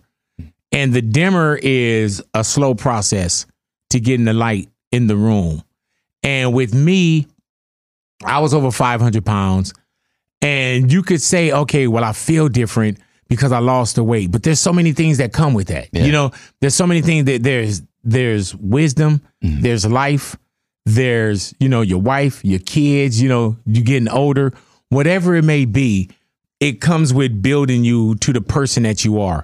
So even if you are so-called 1,000,000 miles away from who you used to be, all that is, you know, quickly a total recall as well. Right. Because I may be 1,000,000 miles away from who I used to be, but I'm still that same person. Yeah. You know, and when you look at your journey, it's like, okay, you know, I worked hard. You know, I had to start getting my health together, or else I wasn't going to be here.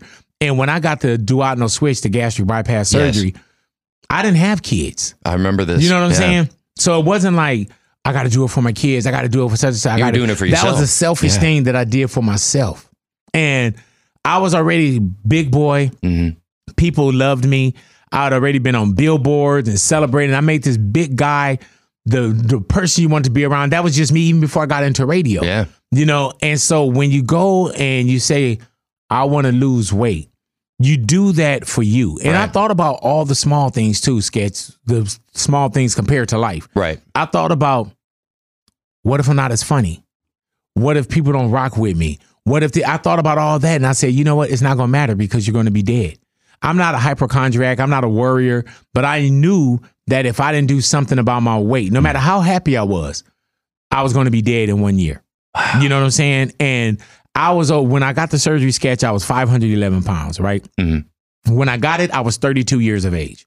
And so I asked myself one time, I said, man, do you have more years behind you than you have in front of you? Yes. And when you do just the math, do you see any 511 pound, 64-year-olds walking around? No. And then if they are walking around, are they unassisted?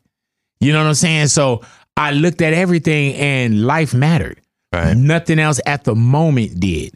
You know, so I went and I got the duodenal switch. And then you just start learning, you know, about your body, nutrition, this, that, and the other. And it's been a constant, you know, journey of learning what to put in your body, what kind of vitamins, what kind of this, what kind of that. And, you know, I still eat. I even find myself now, Sketch, really realizing the relationship I have and not had, the relationship I have with food. You know what I'm saying? Like even this morning, I was like, I don't even know. We got a staff meeting coming up that's going to be catered. I was thinking about that this morning. Like, man, I can't wait to have a staff meeting so I can have that barbecue. But you can't eat as much as in the same setting, though, because isn't your stomach smaller now? I can, but you just got to listen. There's some days Jose and I, we go sit and I can eat a whole meal. Then there's other days you see I've been eating this breakfast for hours. Because there's some days when you're like, okay, or even not days, even moments where you're like, okay, I feel full. But you got to listen to that. Right. You got to listen to it. That is interesting, man. Just the whole surgery in general. And I remember you said when you were going through a lot of the surgery, the posts after that, but even during, didn't you say that you had, remember the dream about Tupac and Biggie? When did that dream occur? When it's crazy, man, because when I went to go do the surgery, right? Yeah. And the surgery that I had, like I said, it's called the duodenal switch. And the duodenal switch, the reason why also people say, oh man, you kept that weight off, is because it's one of the most drastic forms of gastric bypass that you can get. And especially even at that time and even today, There's doctors that don't even do that procedure. What year anymore. was this? This is 2000. Was it 2001? 2003, I think. Yes. 2003. Yes. November 28, 2003. Wow. And so I remember when I went, and this wasn't the gastric bypass, the story that I'm about to tell you, and the one that you're referencing. Okay. It was when I had already lost a lot of weight. On your own? Yeah. No, from the surgery. Okay. And I had a lot of loose skin. That's right. I'm sorry. Yes, I was jumping ahead. And so I went to go get the skin removal surgery. Mm-hmm. And the skin removal surgery that I had, I didn't really vet the doctor, look into it. You know, he was a good doctor, but he was more of a plastic surgeon, you know, and we kind of just did something together. No fault of his. I was extreme by how much skin I had, what my health was like then, as far as, you know, proteins, albumin, all this stuff. So I was already not the best patient that you should be doing a surgery on. Right. And so I remember when I would go in my consultations there, the surgery, they said that he did it at his place, and then you go to what they call a step down unit, which is like a hotel, you know, but he was a Beverly Hills guy. And so I remember one of the things he said, well, you know, if anything goes wrong, we'll take you to Cedars-Sinai. Oh, and I remember that. Were you scared? Not at all. Really? Not at all on the skin removal either. You know what I'm saying? Wow. Like, I think I paid a lot of tuition into the School of Experience now. Absolutely. Sketch where not that I didn't take it serious, but now I know, dude, you can go in for something simple and not come out. Yeah. You know what I'm saying? So by the grace of God, the story I'm about to tell you, I made it out of this when I probably shouldn't have. Wow. So I go in to get the skin removal, right? And he's not hip to, my doctors aren't talking to each other. My surgeon's not talking to him. My surgeon don't know this. I'm not supposed to be open. My blood levels, I'm not supposed to be being dealt with for surgery this long under anesthesia. None of this stuff, right? And so they did my procedure. From what I gather, I was in there for like 6-8 hours. I'm not sure. And I came out, and I remember I just kept blacking out. I kept, you know, I wake up and I was already in the hotel, you know, the step down unit where that was supposed to be easy. And I kept blacking out. And I remember, dude, they would hit me with that smelling salt and I would pop back up. Oh my God. Could hear like my wife, you know, my girlfriend, Veronica, my wife now, but Veronica at the time. And I could hear her like, is he okay? Is he okay? And then I black out. Then I wake up and I hear more chaos in the room. Then I black out. And I remember one time I woke up and the doctor's like, the guy that was under him. I remember I told one time I woke up and he was at the foot of the bed and we locked eyes. And the look he gave me, that in his eyes, I was like, I'm fucked up. He was so puzzled and he was so scared. And I knew, I remember I looked at him, I took his face in and I blacked out. I fainted again. And I remember one time I got up, not got out the bed, but I woke up and I just like kind of touched myself. And I had a robe on. And when I touched the robe, it was full of blood. And I remember like you could hear the pat of the blood. Oh, yeah. Totally just bleeding out of all these. And I mean, I had my chest done, stomach, all this. So I'm bleeding everywhere. Then I hear them say, we got to take him to Cedars-Sinai. Oh, shit. And I black out. And I'm like, they said the only way that they would take me to Cedars-Sinai was an extreme emergency. And I remember them, they didn't have time for an ambulance. So I remember being rolled. I don't know if I was in a wheelchair. I don't know how they rolled me out the hotel, but I remember they put me in a car. I don't know who car it was. Yeah. It was no ambulance. They put me in a car. They rolled me to Cedars-Sinai. I don't remember where we were at Cedars-Sinai, none of that shit. But I remember Veto and some people saying, help us, help us, help us. And to this day, I don't know who the people were, but it was just two people that happened to be at the emergency room, not emergency medical staff. They just took you. They picked me up. Good Samaritans? I was slouching and Wow. And I remember I was in the hospital for days, bro. And I remember I used to clown and I was telling people, I was like, man, worst case scenario, you know, and I would always say that if I wake up at the Tupac and Biggie concert, something went wrong. And I remember, bro, I was under and I was blacking in and out. And this isn't a joke. I don't want people to take this the wrong way. Don't turn this into clickbait. But I remember I saw Tupac and Biggie. Right. And I was like, I'm not here. This is bad. You know, you knew that you were dreaming and that you were on your way out. Like, what was it that you Let's felt? just put it this way, Sketch. I was dying. You felt that? I knew I was dying. Wow. I was dying. If you read the beginning of my book opens with that. Yeah. Where I remember, dude, I just kept saying my name. I kept saying my social security. I started naming, like, you know, all my family members and trying to keep my wits together so I wouldn't go and I wouldn't die. And I remember we were just about to have Jaden, and I was like, God, please let me be here. I want to see my son. I want to see my son. God, please, please. And so I knew that this is how confident I am of how close I was.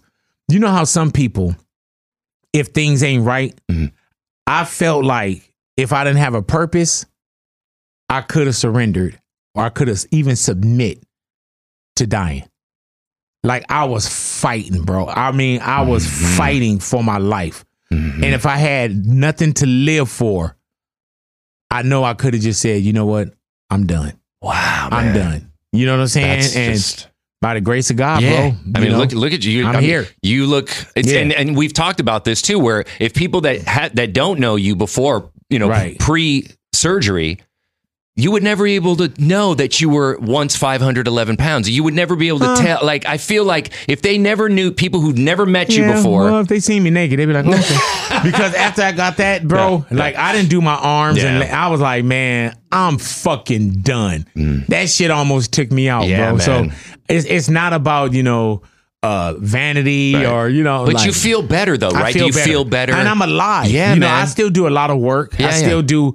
You know, I'm always at the doctor doing blood work and making sure my protein levels, and you know what I'm saying? This is something that I got to do for the rest of my life, but I'm alive. Yeah. You know what I'm saying? And I'm you feel alive, great, my kids. And to this day, Sketch, I got the surgery 2003. Wow. That's a long time ago, man. I still walk by and I look at my reflection. And I'm like, oh shit. Does it trip you out? It still trip me out to You this get cold day. when you open the refrigerator, right? I get cold now, and you know, like it's crazy. Isn't that wild? I still buy stuff, not knowing what my size is. I remember I was editing an 8X promo just this past weekend where you were going on about your ex having like some of your old clothes, right? And you were like your boxers, and you were like you're a size 60 or 66 at your biggest, and you were like, oh yeah, we'll just hang it from a hammock or like hang it swing on it, use it as curtains. I was like a size 60 boxers, and good luck to my ex trying to wear those boxers. She probably put them up as like kitchen curtains, and you know what I'm saying, like her mom would probably like cut the boxers up and clean the rims with them. Good little shade area. In the back. Get like a hammock and lay under it. Put my boxers from one end to the next end. And you know what? I'm being kind to myself when I said they were a 60. You know what I'm saying? They were bigger? Oh, man. What my biggest, I wore a size 66, 64 and 66 shorts. I wore an 8X shirt, man. Like that's probably why my ex didn't want to keep none of that. She couldn't carry it. She couldn't lift it. You know what I'm saying? Gotta call 1-800-JUNK to get it out. It was so funny, but you gotta think, what size pants do you wear? Like 32. Okay, so I was a size 66 pants. I mean, you know what I'm saying? Yeah. 66, bro. That's like, that's crazy. It's wild to look back in retrospect. And in the book, as a matter of fact, I bought the book, and thank you so much for writing that personal note to me. I know everybody that bought the book. The book didn't sell well. I know all 7 of y'all. Really? You know? Well, I remember you said Cash Money put it out. Were you number 8? No, go ahead. Well, Cash Money put out the book. Do you feel like you have another book in you, Big? Yeah, definitely so. Yeah? Definitely so. That'll be great. And the reason why I feel like I have another book is because I was still living the journey, and I still am. Yeah, absolutely. But also, man, once I got further in life and you start doing like therapy and you start talking, like there's things in my book that are lies, and not lies, but you know, at the moment they were truths, or they were things I didn't go deep enough into, or I was still living a certain way, still living the book, you know, and I learned a lot more about me that I wish I would have put in the book. But at that time, either I wasn't ready or I just didn't have the knowledge of. Right. You know? And the amount of knowledge now, just like did Nipsey ever write a book? Did he ever put anything on it? No, not that I know of, no. Wow, man. Yeah. But he was the one also, man, that would tell you what books to read, you know, like literally, man. I remember we were on our that Khaled cruise, And I remember just seeing him reading books, you know, and I love to read. I don't know which books. Right. But, I enjoy reading. Yeah, I know you. Yeah. Since I met you, I would ask you sometimes. And I just had to get back into it, too. Yeah, man. I read on my phone now, but I like to buy hard covers. I like the pages. Yeah, so do I. I love hard copy. I bought your book, and I don't want to open it and ruin it. I mean, I read some of it, but then I bought it on my Nook book. But just because it has like the cool, it's just very sleek and I don't want to ruin it. I can't get into it. Yeah, I can't get into you don't have like a Kindle or anything like that? No. And I've had them, but I can't do it. I've never finished a book on a Kindle. I feel you on that, though. Like Taboo, his book, I had it on a Kindle, and I had to end up going to buy the hard copy. I couldn't do it. Yeah, man. I remember I bought you the Howard Stern book as a gift. Yeah, man. I got that in my office. Yeah, man. I have it at home too, right next to your book. Yepper. It's like two of my, two major radio role models in. For sure, you are number one. I'm a Big Boy fan first, always, but being able to learn from you and watching you watch other broadcasters like Stern, and you know what? I don't watch other broadcasters. Not watch, but I watch other people. Right. And if Stern just happened to be a broadcaster, it's that. But I watch everybody, man. Well, I wanted to bring this up because I studied him too from the show, and I've applied a lot of what I've heard. Techniques in production to our show, to your show, with the phone taps, and able to switch around the conversation where instead of just going from beginning to end, you could take the beginning and kind of put it in the middle. Don't get into magic. Don't get into magic. No. I hear you. I could always chop around this, but you know what I mean? I do a little sleight of hand, sketch word, scissor hand style. But do you feel like you're ever going to retire? And if you do retire from radio, what do you see after radio in your life? Yeah, there's gonna be a moment, man, where you gotta hang it up. Either they're gonna hang it up or you gotta hang it up. Right. But I want to go out on my own accord. Yeah. And then this is just me, bro. There's no if they let me go from iHeart, I'm just over. I'm not chasing no fucking jobs. I'm not moving to small town. What about satellite? Would you go serious? My thing is this: it'd be more of the thing that I want to do. Right. You know what I'm saying? If it is satellite, if it is terrestrial, if it is here, but it's got to be the way that I want to do it. Absolutely. And I'll never totally give up my voice, if it's a podcast, if it's something, but it'll have to be on my own terms. It would have to be how many times I want to do it. I'm not chasing a radio gig. No, you never. I'm not chasing you never had to. I'm talking about even now. Right. No. I'm not chasing a radio gig. I'm not chasing a contract. I'm not, you know what I'm saying? I'm not moving to another state. Nope. I'm not doing that shit.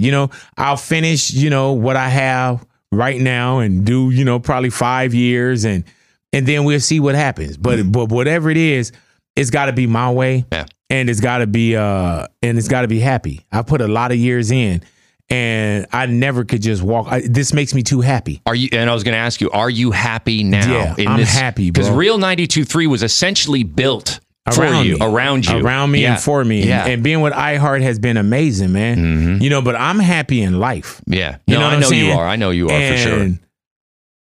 If I'm here, if I'm not, I'm still gonna be happy. I was happy, like I said, I was happy homeless in the motel because we had a swimming pool. I know how to be happy. Yeah. I love what I do. I love the people. Yeah. You know what I'm saying? I'm telling you, man, like literally some people are sneaking out the back door and people are going, down this elevator and this escalator and walking underground. I got to walk through the people. You walk right out the front. I love the people, man. So that's why I wouldn't give it up, and it's not like, I need them to feed my ego or anything, man. I just love smiles that bring smiles. And people, they don't even do this. People that'll look at me sketch and they just start laughing. You know what I'm saying? I'm one of them and I've known you forever. Tell you a story. Yeah. Why would I want to take, a tunnel and not hear those moments? Oh, like skate through the back. Yeah. Why would I want to have security around me and hold somebody back and miss these moments that we can have together? Right. You know what I'm saying? Like, I love that. Like I told my wife when I came from the Bad Bunny concert, I said, baby, it was so much love in there. I was walking with my boss, Doc Winter, right? Right. And, we went to a fight and it was Ruiz Ortiz over at Crypto. Right. And the love, it took me so long to get to my seat. I'll bet. But that's not a problem. You know love what I'm saying? that. You actually love that. I love it. Because it's not serving my ego. It's not braggadocious. it's, man, smiles bring smiles. Yeah, I'll tell you, there's people smile at you and you smile back. And I told Doc when we were leaving, he was like, man, I can't walk with you anywhere. Just playing, you know? Yeah. And I told him, I said, Doc, what if all that love was hate? Oof. You know what I'm saying? What if everybody hated me? What if I couldn't go to a fight because people wanted to attack me? Right. Or they just hated me. Just angry at things you said on air. So if I can go to a fight or a concert and people say, oh my God, I want to take a picture with you, that's love. Why would I run away from that? I mean, there's so many people even here that I interviewed that are they're not afraid, but they don't know how to come up to you. Like they want to take a picture with you and talk to you, but they're like, I just don't want to bother. I'm like, but he loves that stuff. Yeah, man. And I hear people all the time that ask me for a picture. They say, hey, you said if I ever see you to take a picture. And I'm like, yeah, well, I've never turned down a picture. I take pictures with you like I just met you. And I've known you since I was 12. Even Jose laughs. He's like, you know him, right? I've never, in my 28 years of radio, I've never told anyone no. Really? No. And I'm talking about, bro, even leaving out the hospital knowing that was the last time I was going to see my mother alive. And having to turn on and people ask for pictures. You know, even the nursing staff. Yeah. You know what I'm saying? You know, I wish I had a picture of you with my mom. Right. I don't know if I think I do somewhere. I just can't find it. But I've looked through several boxes and I'm like, I know there's a picture of my mom and him together, but it's either in the studio or just you're the one taking the picture. You know what I mean? It's just, anyways, it's just, there's so much to really unpack in our history together, my and relationship. We create more history. Yeah, though. and I'm so honored to have you on the podcast, Biggeth, and I appreciate your love and support endlessly. No mere words can really express. Well, try All some right, words. well, I just feel like, man, I'm forever indebted to you. For putting me in this position, for getting me here, and for bringing me, you know, I moved to Miami. I came back. I worked at 100.3 The Beat. I remember the day that The Beat, 100.3 The Beat, I was only there for a year and some change. And it was a lovely place. I was treated very lovely. Tawala Sharp, who's now here with us. A lot of people had my back there, but I just wanted to get back to you. But it was leaving Power and going to Miami and realizing, fuck, this is not for me, man. Like, it just doesn't feel right. And we got to do that sometimes. And I put myself in an uncomfortable position to get myself out of it. Slingshot my way back to LA. But would I have been able to do it if I didn't have you in my life, if I didn't have Nautica, who helped me get the job at 100.3 The Beat as imaging director? But the day that I left there, they flipped formats. They didn't technically fire me. They just didn't have the position anymore. And I remember I had talked to you before that, and I called you that very day. And I went across the street to a restaurant to get a cheeseburger, obviously. And I'm all Biggeth. Oh, I didn't even call you Biggeth. I'm all big. Your boy's a free agent. And I remember you said, great, be at the station tomorrow at 6 a.m. The very next day, I went back. That's dope. I mean, and I was like, it was completely surreal, But you know what, man? It's like we could so-called give opportunities, but you kept it. You know what I'm saying? You kept it. I learned a lesson years ago, man. And I don't want to put any, personal names on it. Right. But I remember it was a thing that happened to me. And I was like, oh, well, I can't because this person did this person did that, so on and so forth. And I remember my brother Mouse was like, man, they did that. That person did that, but you're the one who's keeping it. So by that, without telling the entire story, it's like paraphrasing sketches like, sure, I could give you the opportunity, but it's up to you what you do with the opportunity. Right. And of course you're not going to say fuck you or flip it in my face, but it's what you do with it. Right. You know what I'm saying? How you nurture it. Like you've been around for decades with me, but it's because of who you are, what you do. Even when you think about you at your worst, bro, you were still turning in the work. Yeah, I would still do the work, hungover and everything. Yeah. So it's about when, somebody can open up the door for you, but it depends, it's up to us to how long we stay in the room. Yeah. Or how many doors we continue to walk through and how long we make the hallway and those kind of things, And I'm grateful to all that, I really with am. the Baka Boyz, they were the ones that put me in touch with Rick Cummins. I never thought about radio. That's another question I wanted to ask you about career paths. I remember you mentioned in the book and as well off air, just in conversation about you possibly going into medicine or into nursing like your mom. Man, let me tell you, man, I was taking nursing classes. I had taken a plumbing class where I was going to go get my certificate to be a plumber. What? Everything, bro. I was just like, man, I'm just going to work. I'm going to do this. But I always had this dream of entertainment. Even when I had a hip hop line when called What Up. I remember. And Darrell used to do the letters for the flyers. And What Up? Yes. Shout out to Darrell as well. Darrell. He's in Japan now. Really though? Yeah, he lives in Japan. I heard that. Yeah, Darrell. Hey man, but even with that, it was like I was in a position where I was like, okay, you know, Baka Boyz looked out.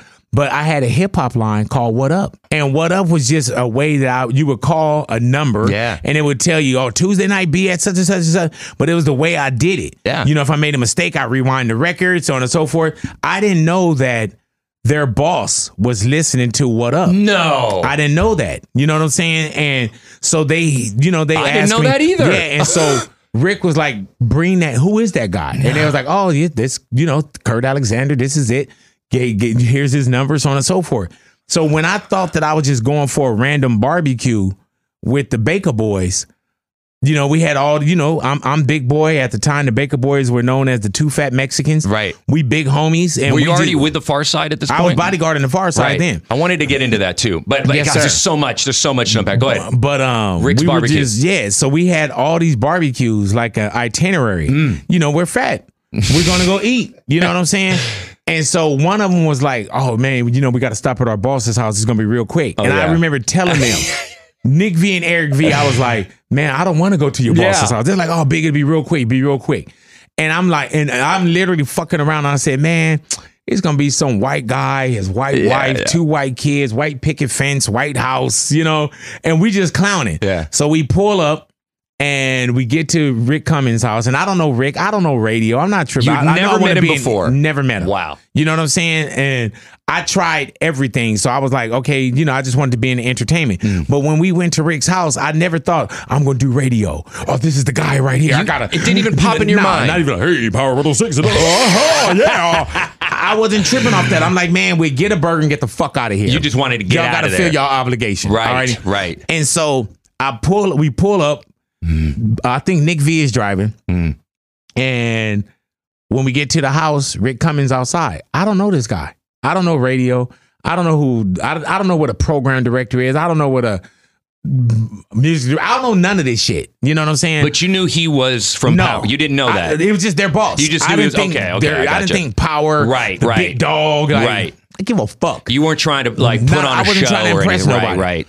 And so, and they never said, man, you know, this is our boss. He could probably get you into radio. They didn't try to like give you hope or hang the carrot in front. Wow. They probably wasn't tripping over it either. You know what I'm saying? But he wanted to meet you based on the What Up. I didn't know he wanted to meet me. So he knew who you were before I think so. Wow. And so then we get there and he's out in front. And there's a white guy waving at us. And then there's Martha. Oh my God. His white wife. Is there a white picket fence? Then here go the 2 white kids. Like I said.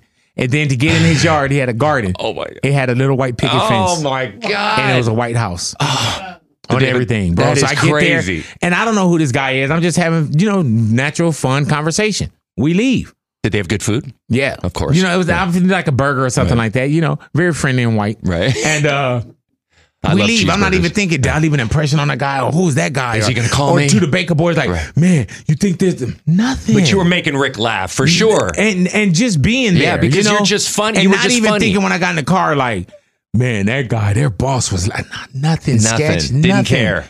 I never even gave it a thought. Yeah. And so one day, literally, I get a phone call. Mm-hmm.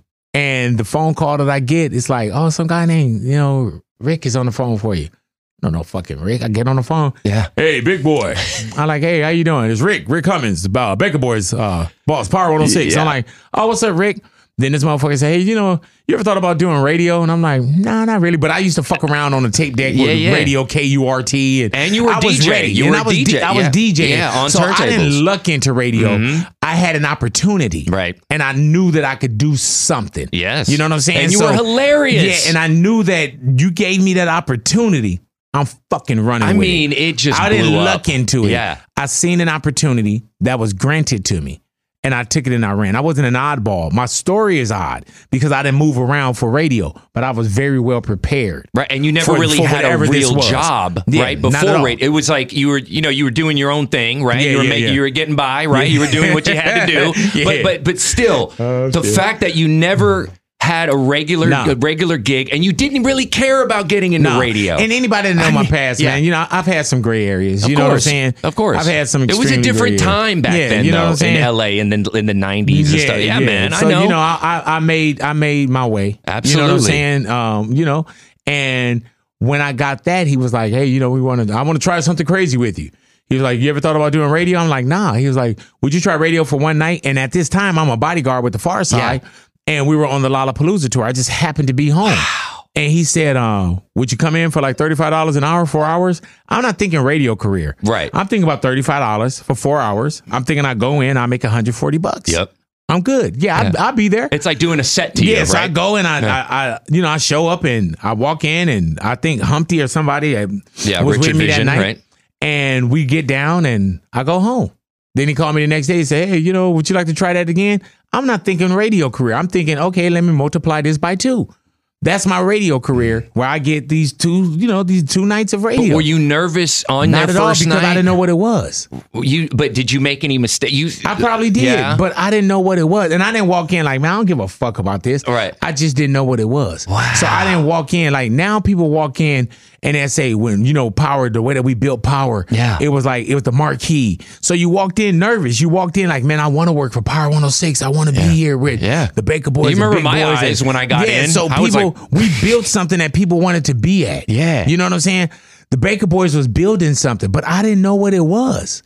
I didn't know, I didn't walk in like, oh God, I need this. Yeah, I didn't walk in with the nervousness of radio that people have nowadays. Oh yeah. He just said, go in there, have fun. Right. Remember the station is called Power 106. Yeah. Now I remember one break I called it Power 107. Real shit.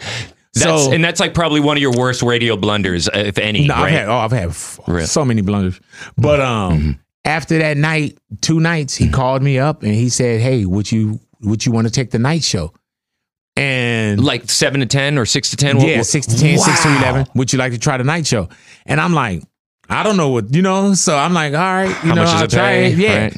And so I remember when we got off the phone, I was like, oh, okay, they offered me the night show at Power 106, so on and so forth, radio.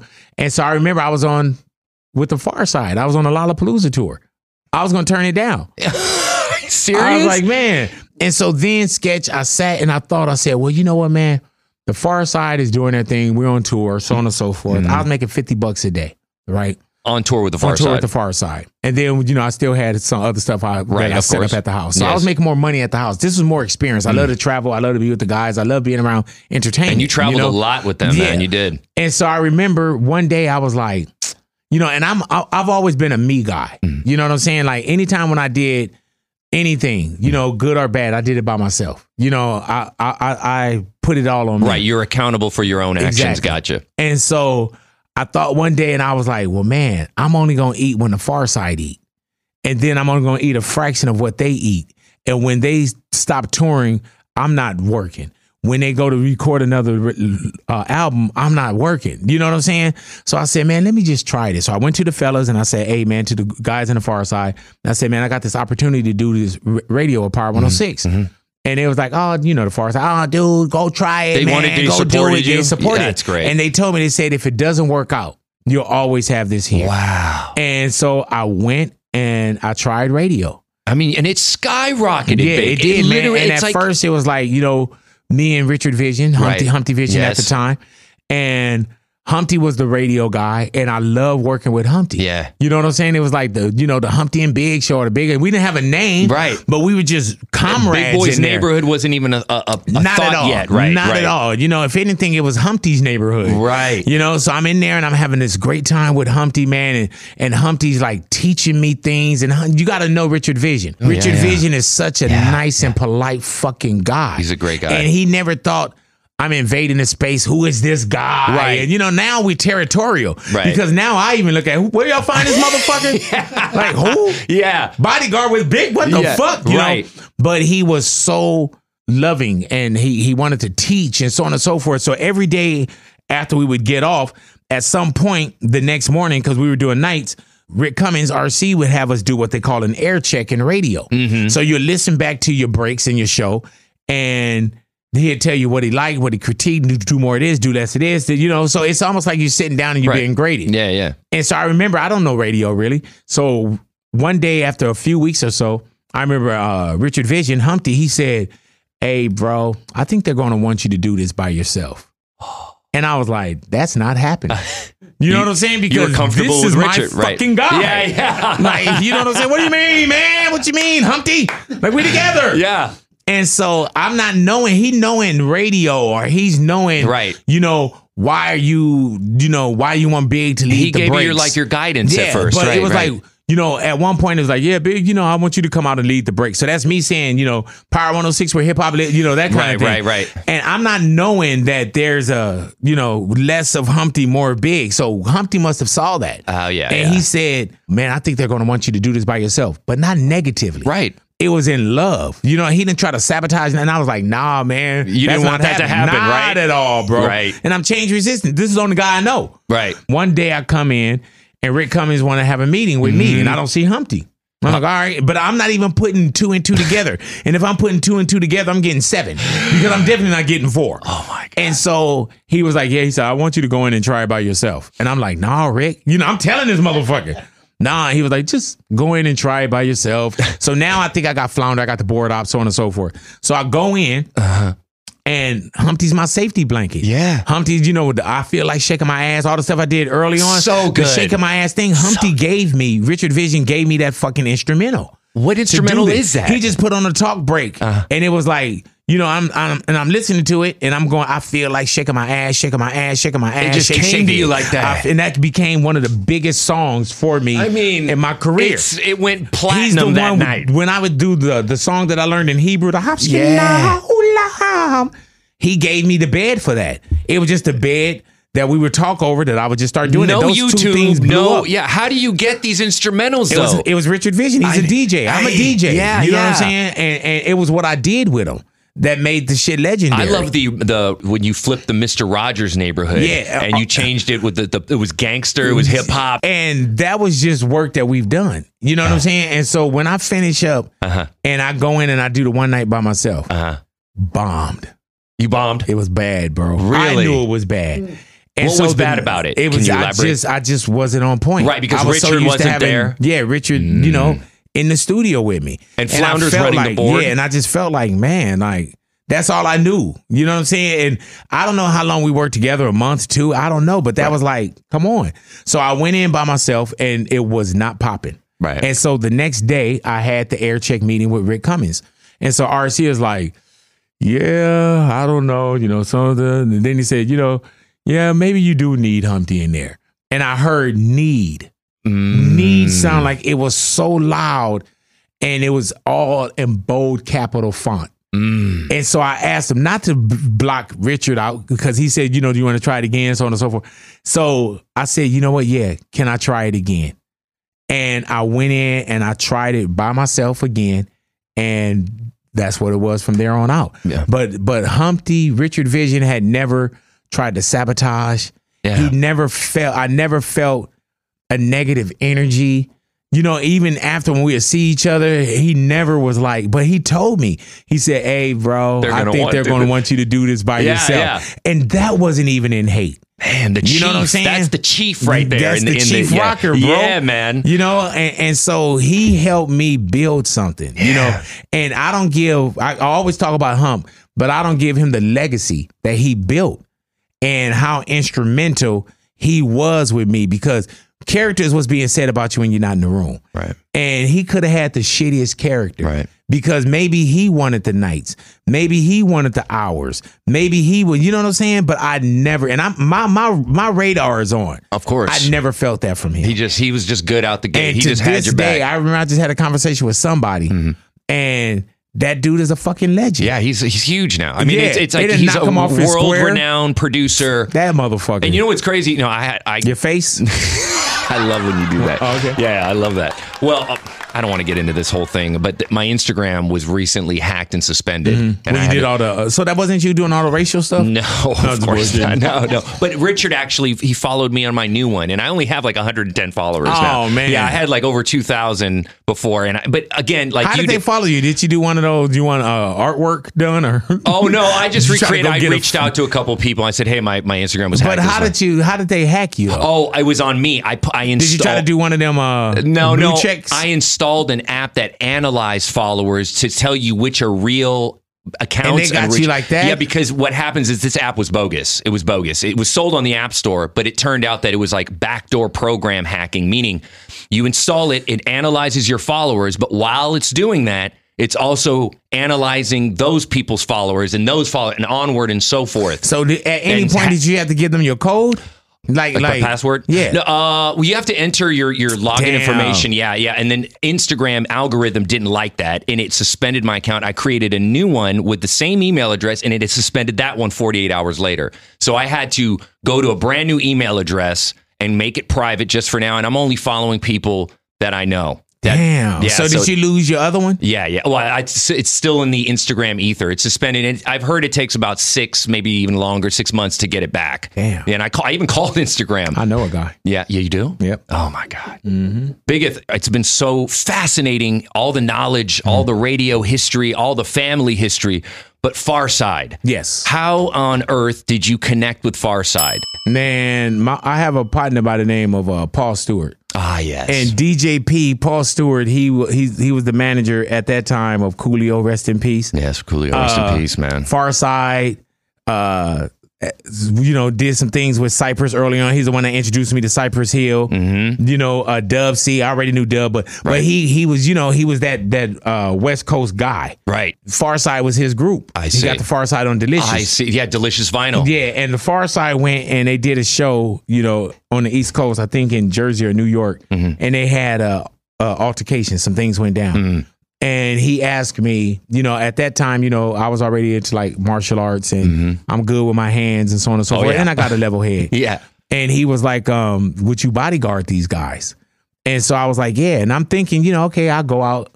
I wasn't tripping off of, the craziness of, man, I'm going to be around all these ladies. And I was like, oh, yeah, I'll go out. And I had a level head and I knew how to make money. Did you ever bodyguard before for anybody? No, I just looked out for myself. Right. You know what I'm saying? But I always been on top of my square on reading the room. We from Los Angeles. You're hella street just smart. Just reading the room and, somebody getting close to you and making sure, so when I got with the Farside, it was me and a guy by the name of Seal Love, rest in peace. And we both were the Farside's bodyguards. That was the first time. Was he a big cat like you back then? No. He wasn't as big as me. Right. But he was, to have the big, you got to have the one that can still jump up on the stage. Yeah. And, quickly. So we were like Batman and Robin. I don't know who Batman is, but we helped each other. Right. You know what I'm saying? Like the things I couldn't do, he could do, so on and so forth. Yes. We just started going out on the road with them. Damn, because of Paul Stewart. He connected because you. of Paul Stewart. And had you heard of the Farside before? Because I remember you play Your Mama Song. Remember the Your Mama Song? Early on, because I started to work with them. Your mom is so fat.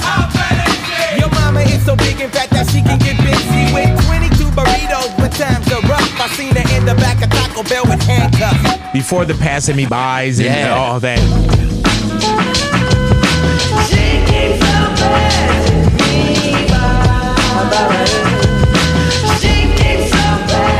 God, so good. I was there. Yeah. I wasn't with them during the recording of, the albums and things of that nature. But you ended up on the album. And the second one on Lab Cat in California. You see, back in the days, crime pays, but now rhyme pays. So I had to hustle up in many ways. Now let me break this down. I used to pack pipes like Wesley Snipes, New Jacket like Nino Brown. I'm putting brothers in fear, let you know that Big Boy's a nigga in charge over here. I'm like, new shoes and new clothes. Give me one of them, two of these. A fucking nigga, give me 3 of those. And you were the cover of, remember Running? Yes. Can't keep running away.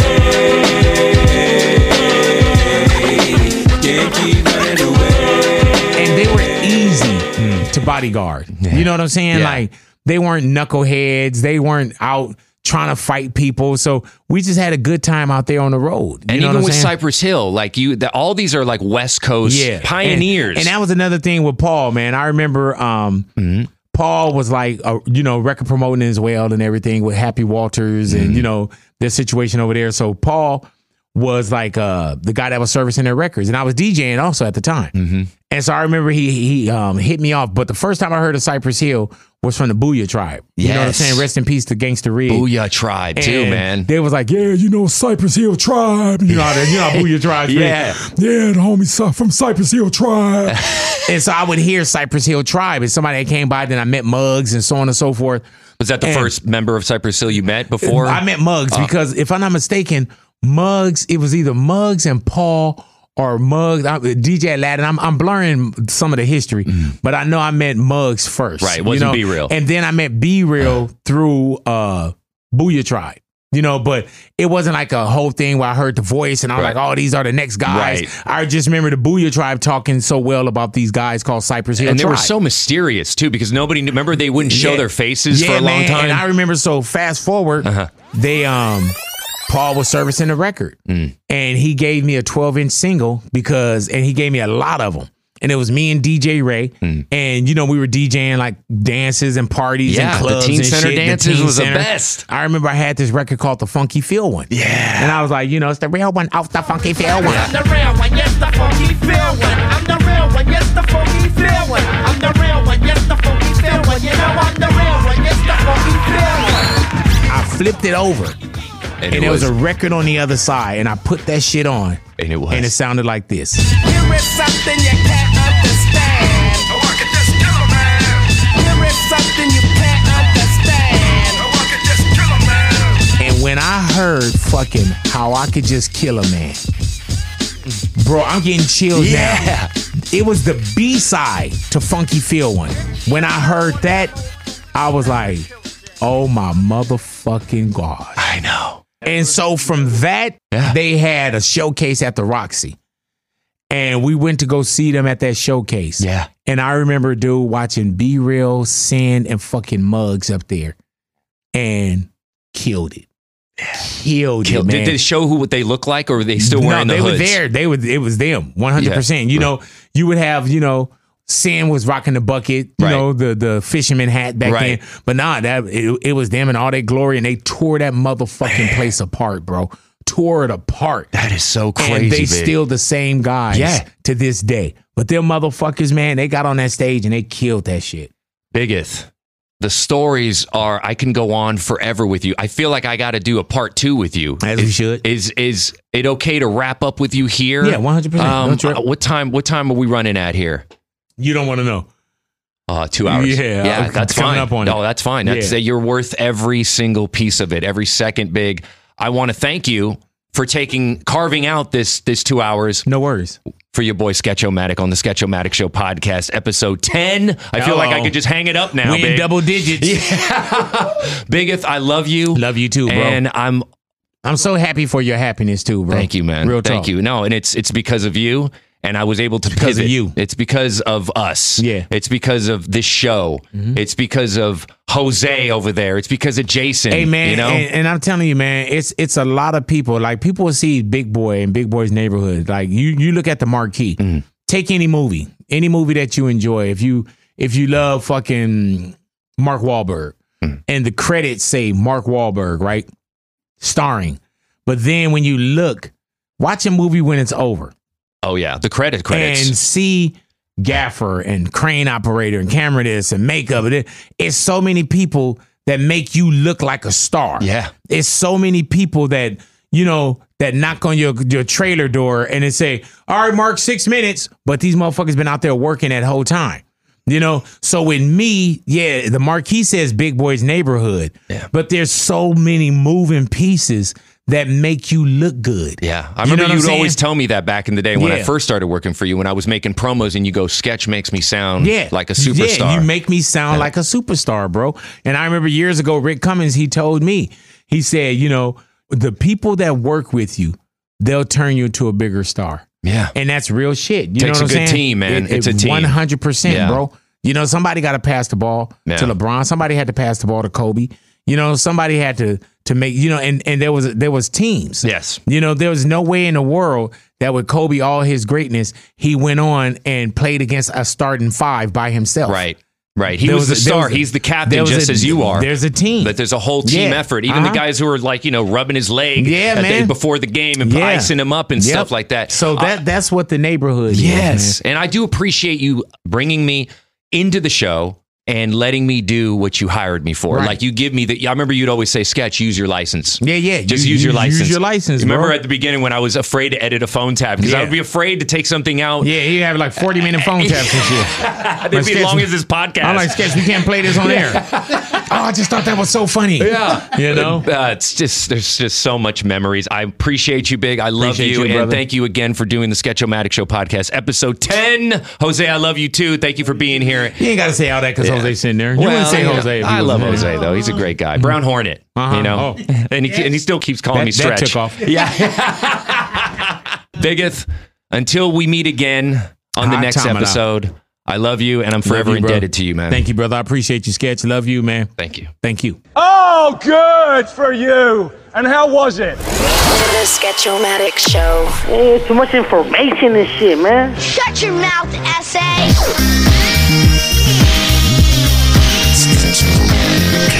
Okay, bye.